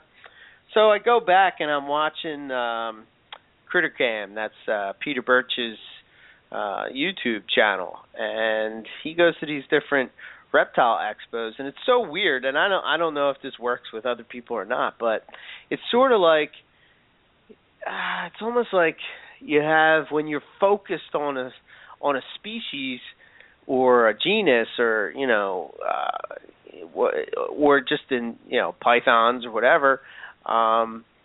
You kind of don't pay attention to anything else that's going on. So, for instance, when I'm watching Critter Cam, I'm just waiting for the silver pepper inlands to come up. I know it's going to be on here because I've seen it on the on the page, and I know that that eventually he's going to talk about them. So in between then and here, I'm not paying attention to anything else, and I'm missing all these cool species of reptiles, and it's like, now that you go and I read it in a book and I'm looking back and I'm like, oh, okay, that's what that was. Oh, all right, now I see what, all right, it's weird. So, like, I find myself when you go to a show, you walk around, I'm walking around, what am I looking for? Who has carpet pythons? Who has chondros? You know what I mean? Exactly. You're like, you can peg a Morelia in the middle of a table halfway down an aisle because you're like, scan, ooh, and then you go over. So, and as you broaden your horizons, now you're looking for more stuff. But it's funny because it's like, it's almost like what you said, you kind of have tunnel vision and blinders, because I was nothing but Morelia until you gave me the Maclots python. And then all of a sudden, once that happens, now I'm looking into under different tabs at kingsnake.com, and I'm fauna, and I'm talking to this person and that person, I'm talking to that guy, I'm looking up this guy's website. And these are things that have all been out here before. Like, that tab on Kingsnake is not brand new just because I got a Maclots python. It's always been there. But, now I'm paying attention to it. That's just how it works. Yeah. So, it's pretty cool.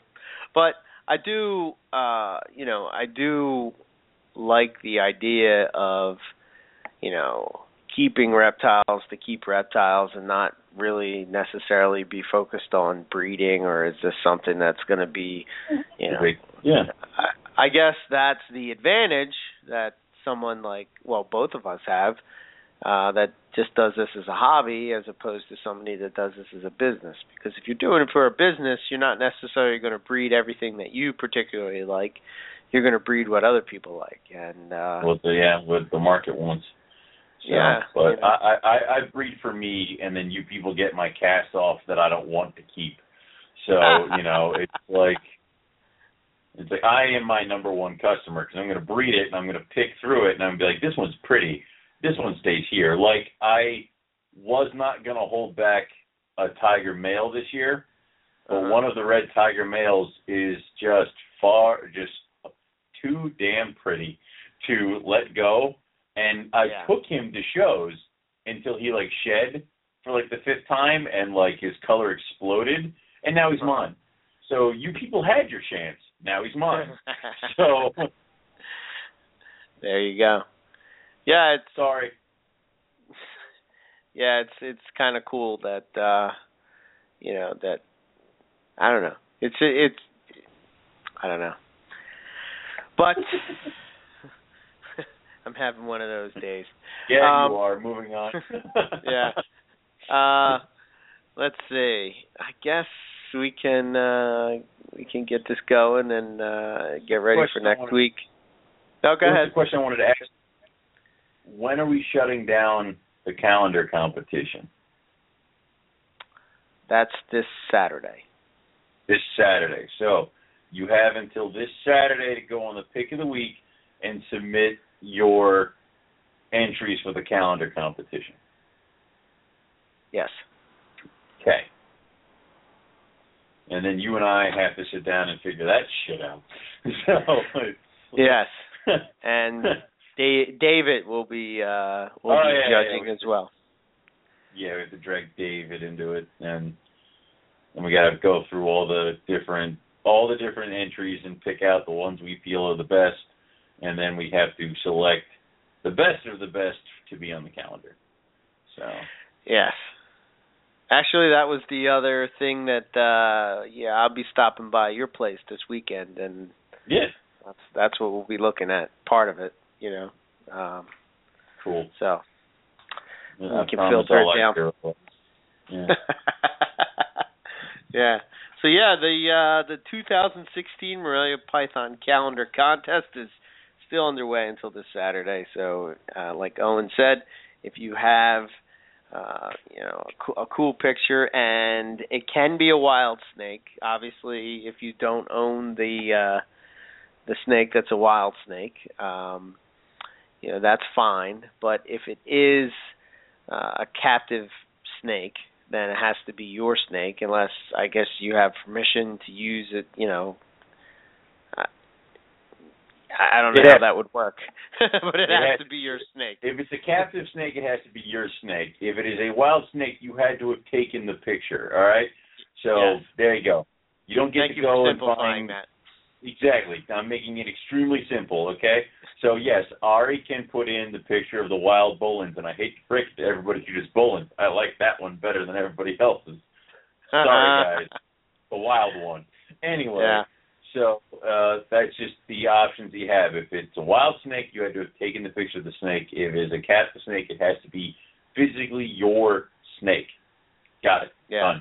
Done. And the et cetera category can basically be anything. And we didn't have an imbricata category because we didn't have people putting stuff in. But now it seems that since there's some Facebook group pages, et cetera, popping up with imbricata, and we can ship calendars to Australia. We've learned over the years how we tried to make this more complicated than it has to be, and we've decided that it can be a lot simpler. So now we can do that. So if you have that, throw it up in that spot. For sure, next year we'll have imbricata. What? We didn't put scrubbies onto their own category either. So now all the scrubs are being submitted as part of the et cetera as well. Yeah, which makes it more difficult for us. It's just so freaking hard. It's like ring pythons, scrubs, white lips, freaking imbricata. And I'm like, God damn it. So, it's hard. Yeah. Yeah. Well, we'll see. It will be a kick-ass calendar, that's for sure, because... it is going to be kick-ass, Yeah, there's a lot of great pictures. So if you have a picture and you haven't posted it up, you have until Saturday to post it up. If you missed the deadline, then, oh, well, you're out of luck. The deadline, yeah. Sorry. So we don't care. So that's that, and that will be the show on next Tuesday. So basically we'll be revealing the winners, and the winners of the contest, they get a free calendar, which is awesome. Mm-hmm. You put it in your snake room, look at it for the next year of people's awesome snakes until we do it again next year. So and cool stuff. Immediately following the show next week, the calendars will be up for sale. If you want to buy your own Morelia Python Radio calendar, we will get those out to you so that you have it in time to swap over in January. See, that was another thing we learned over the years as well. Yeah, it's usually I changed the company that we use. Yeah.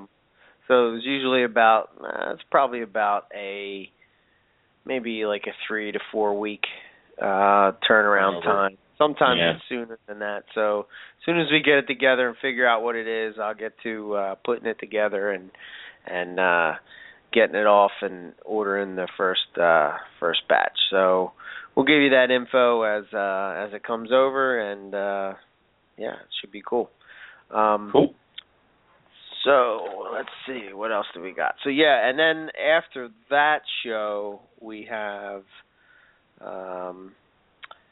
Zach's going to be coming back with us, and we're going to be talking blue tongue skinks. I mean, we had blue tongue skinks show before, but we didn't talk about blue tongue skinks. So we ended up talking about carpet pythons. God, but this show, I promise, will be about blue tongue skinks. And why do I promise? Because blue tongue skinks have caught my fancy as of late. So I promise you that we will be talking about blue tongue skinks for sure. So we're always trying to expand the audience. We're always trying to grab new people. I think that one of the ways to do that is to have these off-topic shows that, again, people that may be into blue tongue skinks don't know that carpet pythons or chondros exist. And, it's about trying to grow, the community rather than focus on the negative of, the market is saturated and nobody can sell carpet. You know what I mean? It's like, okay, well, let's see what we have to do. Let's try to look at the positive and try to grow the market and grow more people into the hobby. So I don't know. That's the thought. And plus they're Australian reptiles. So I mean, how much cooler can you get? So so if you're into blue tongue skinks, then that'll be the show. Because Zach does know his shit when it comes to blue tongue skinks. So for us, Morelia Python Radio, check out our website for more info on our podcast or Morelia in general.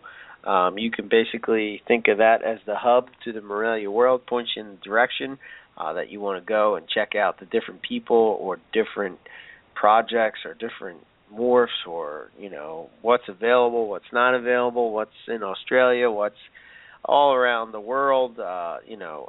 Just it's kind of the place to go. You can listen or download the show in a couple different ways. iTunes, just look for Morelia Pythons Radio. Our Blog Talk radio page, which is basically blogtalk.com/Morelia Python Radio. You can go and listen there. And also on our website on the home page, the feed from Blog Talk goes right to there, so you can listen there as well. Be sure to check out our Facebook page, which is Morelia Pythons Radio. We put all our updates and everything that's going on. We tried to look and see if there's anything cool that's happening. We post stuff up during the show, so if you don't want to miss out, then be sure to go over and give the page a like. We're also on Twitter at Morelia Pythons. And if you have any questions or comments, you can shoot us an email at info@MoreliaPythonRadio.com. I always appreciate the feedback, whether it be a new guest, a topic, that's good, this sucks, whatever it would be. Send it on over. It's always good hearing from everybody. Which, by the way, I don't know how I forgot about this. Usually I'm pretty good at this, but I had messaged KJ today and was asking him about the Carpet Fest, and he had sent me a message that he wanted to hear a guy that was talking about crocodilian conservation, and I don't know. I totally forgot about that, but that may be something that we talk about sometime in the future. I don't know, but it's definitely cool. That's a little bit of a tall order, but yeah, we'll try to find somebody. No. He already know. He sent me the guest, meaning. Oh, thank God. Yeah. You want us to find the guest? I don't know if that's going to happen. I don't know. Sometimes that happens. We We want this show. All right. Who do you have in mind? Okay. Thank God. Yeah, all right. It's easier said than done, right? Absolutely. Yeah. So if you're looking to just get into, carpet pythons or Morelia in general, you want to do some research, check out the following forums: Morelia Pythons, which is MP. You hear us talk about that from time to time. And then if you're into chondros, a more chondro-specific one is Morelia Viridis forum, which is MVF, which also comes up from time to time. And speaking of chondros, I was asked to fill in with our good friend Bill from GTP Keeper Radio. I'm still deeply insulted, by the way, that I was left out of such things. Yeah. Yep. Well, I will be co-hosting now. When when Bill goes on vacation, that's when Owen goes and joins with Buddy.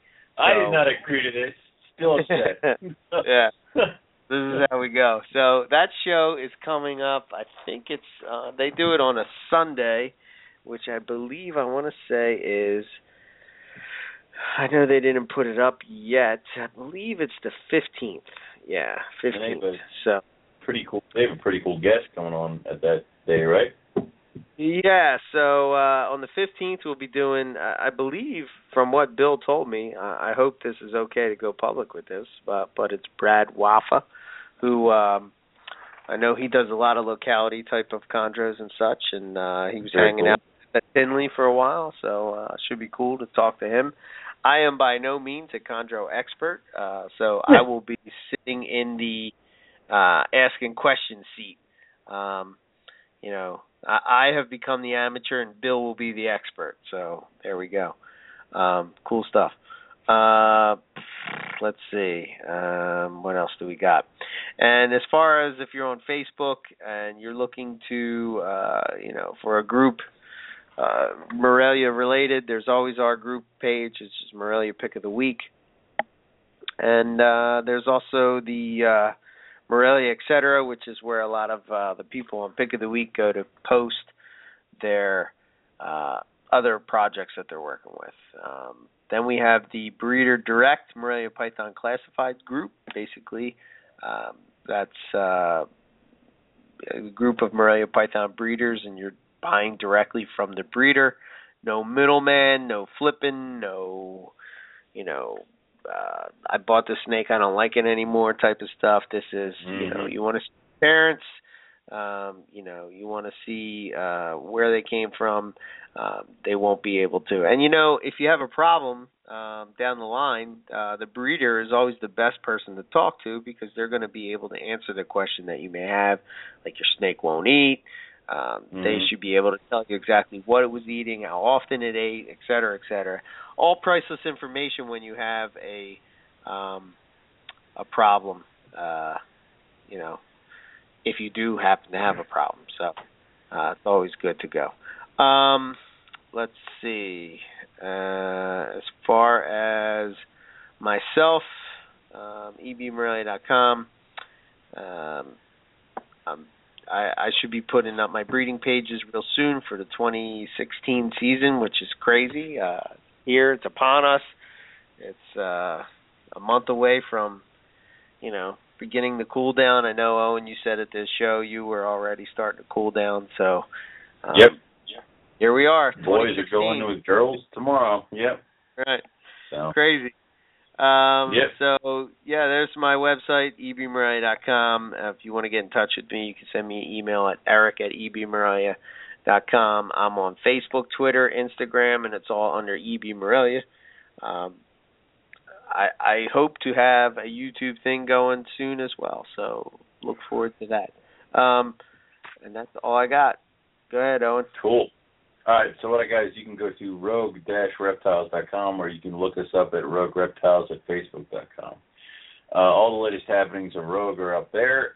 We will be resubmitting the baby pictures for all the animals we have for sale, and we're kind of winding down. I don't have really that much left, so if you wanted something, I would get in contact with me ASAP, especially because the shipping window is closing once the weather starts getting too cold, I'm just going to shut it down and I won't be able to ship anything. You'll have to either come get it or wait. So don't wait. The breeding season, like I said, we kick it off tomorrow where males are going to be introduced to females. Just a quick overview. We have scrubs going, olives going, Maclots going, a bunch of carpet pythons, including super caramel tigers, super caramel jags, super caramel tiger jags. And then, of course, we have a bunch of het exanic stuff that's also going to go this year as well. And we're going to try, again, God help me, for some more Dominican red mountain boas. I don't know why I'm doing that to myself, but I am. So I hope you're olive, that's for sure. Oh, that would be, dude, I would give up several carpet python clutches just to get the olives in the max. So those would be cool. So we're going to try that stuff. And, of course, bread-like. The Bredl's already in the side room. So we'll see how it rolls. If you are interested in some of the pairings, I will be posting a full list of all our breeding pairs probably in the next few days. If you want to get on the list for any of them, you can. There's no charge to be on the list. Just, if I don't contact you, it means we didn't have the baby for you to be offered to you, and that's just how it goes. So, next show I have for vending will be December at Hamburg. I don't think there's anything else between them and there. So, and that's all I have for myself, and that's all we have for you guys tonight. So what we will say is good night, everyone, and thank you for tuning in, and we'll catch you all next week for some more of Morelia Python Radio. Good night. Hey, Chad Brown here. You may remember me as a linebacker in the NFL or as a reptile breeder and the owner of Pro Exotic.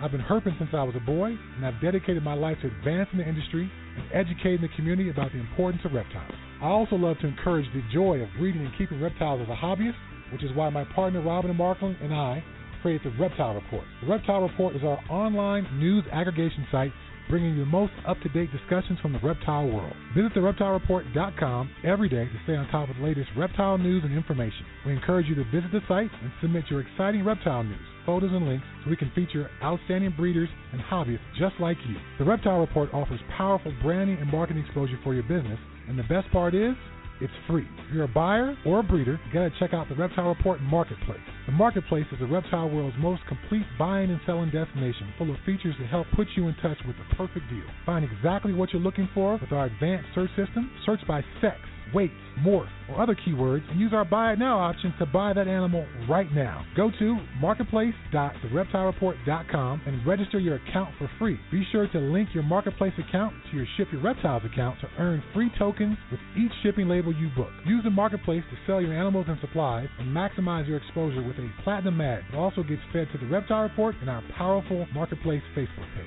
Buying or selling? Use ShipYourReptiles.com to take advantage of our discounted priority overnight shipping rates. ShipYourReptiles.com can also supply you with the materials needed to safely ship your animals successfully. Use ShipYourReptiles.com to take advantage of our discounted priority overnight shipping rates, the materials needed to ship your reptiles successfully, live customer support, and our live, on-time arrival insurance program. We got you covered. Visit thereptilereport.com to learn or share about the animals. Click on the link to the marketplace, find that perfect pet or breeder, then visit ShipYourReptiles.com to ship that animal anywhere in the United States. We are your one-stop shop for everything reptile related.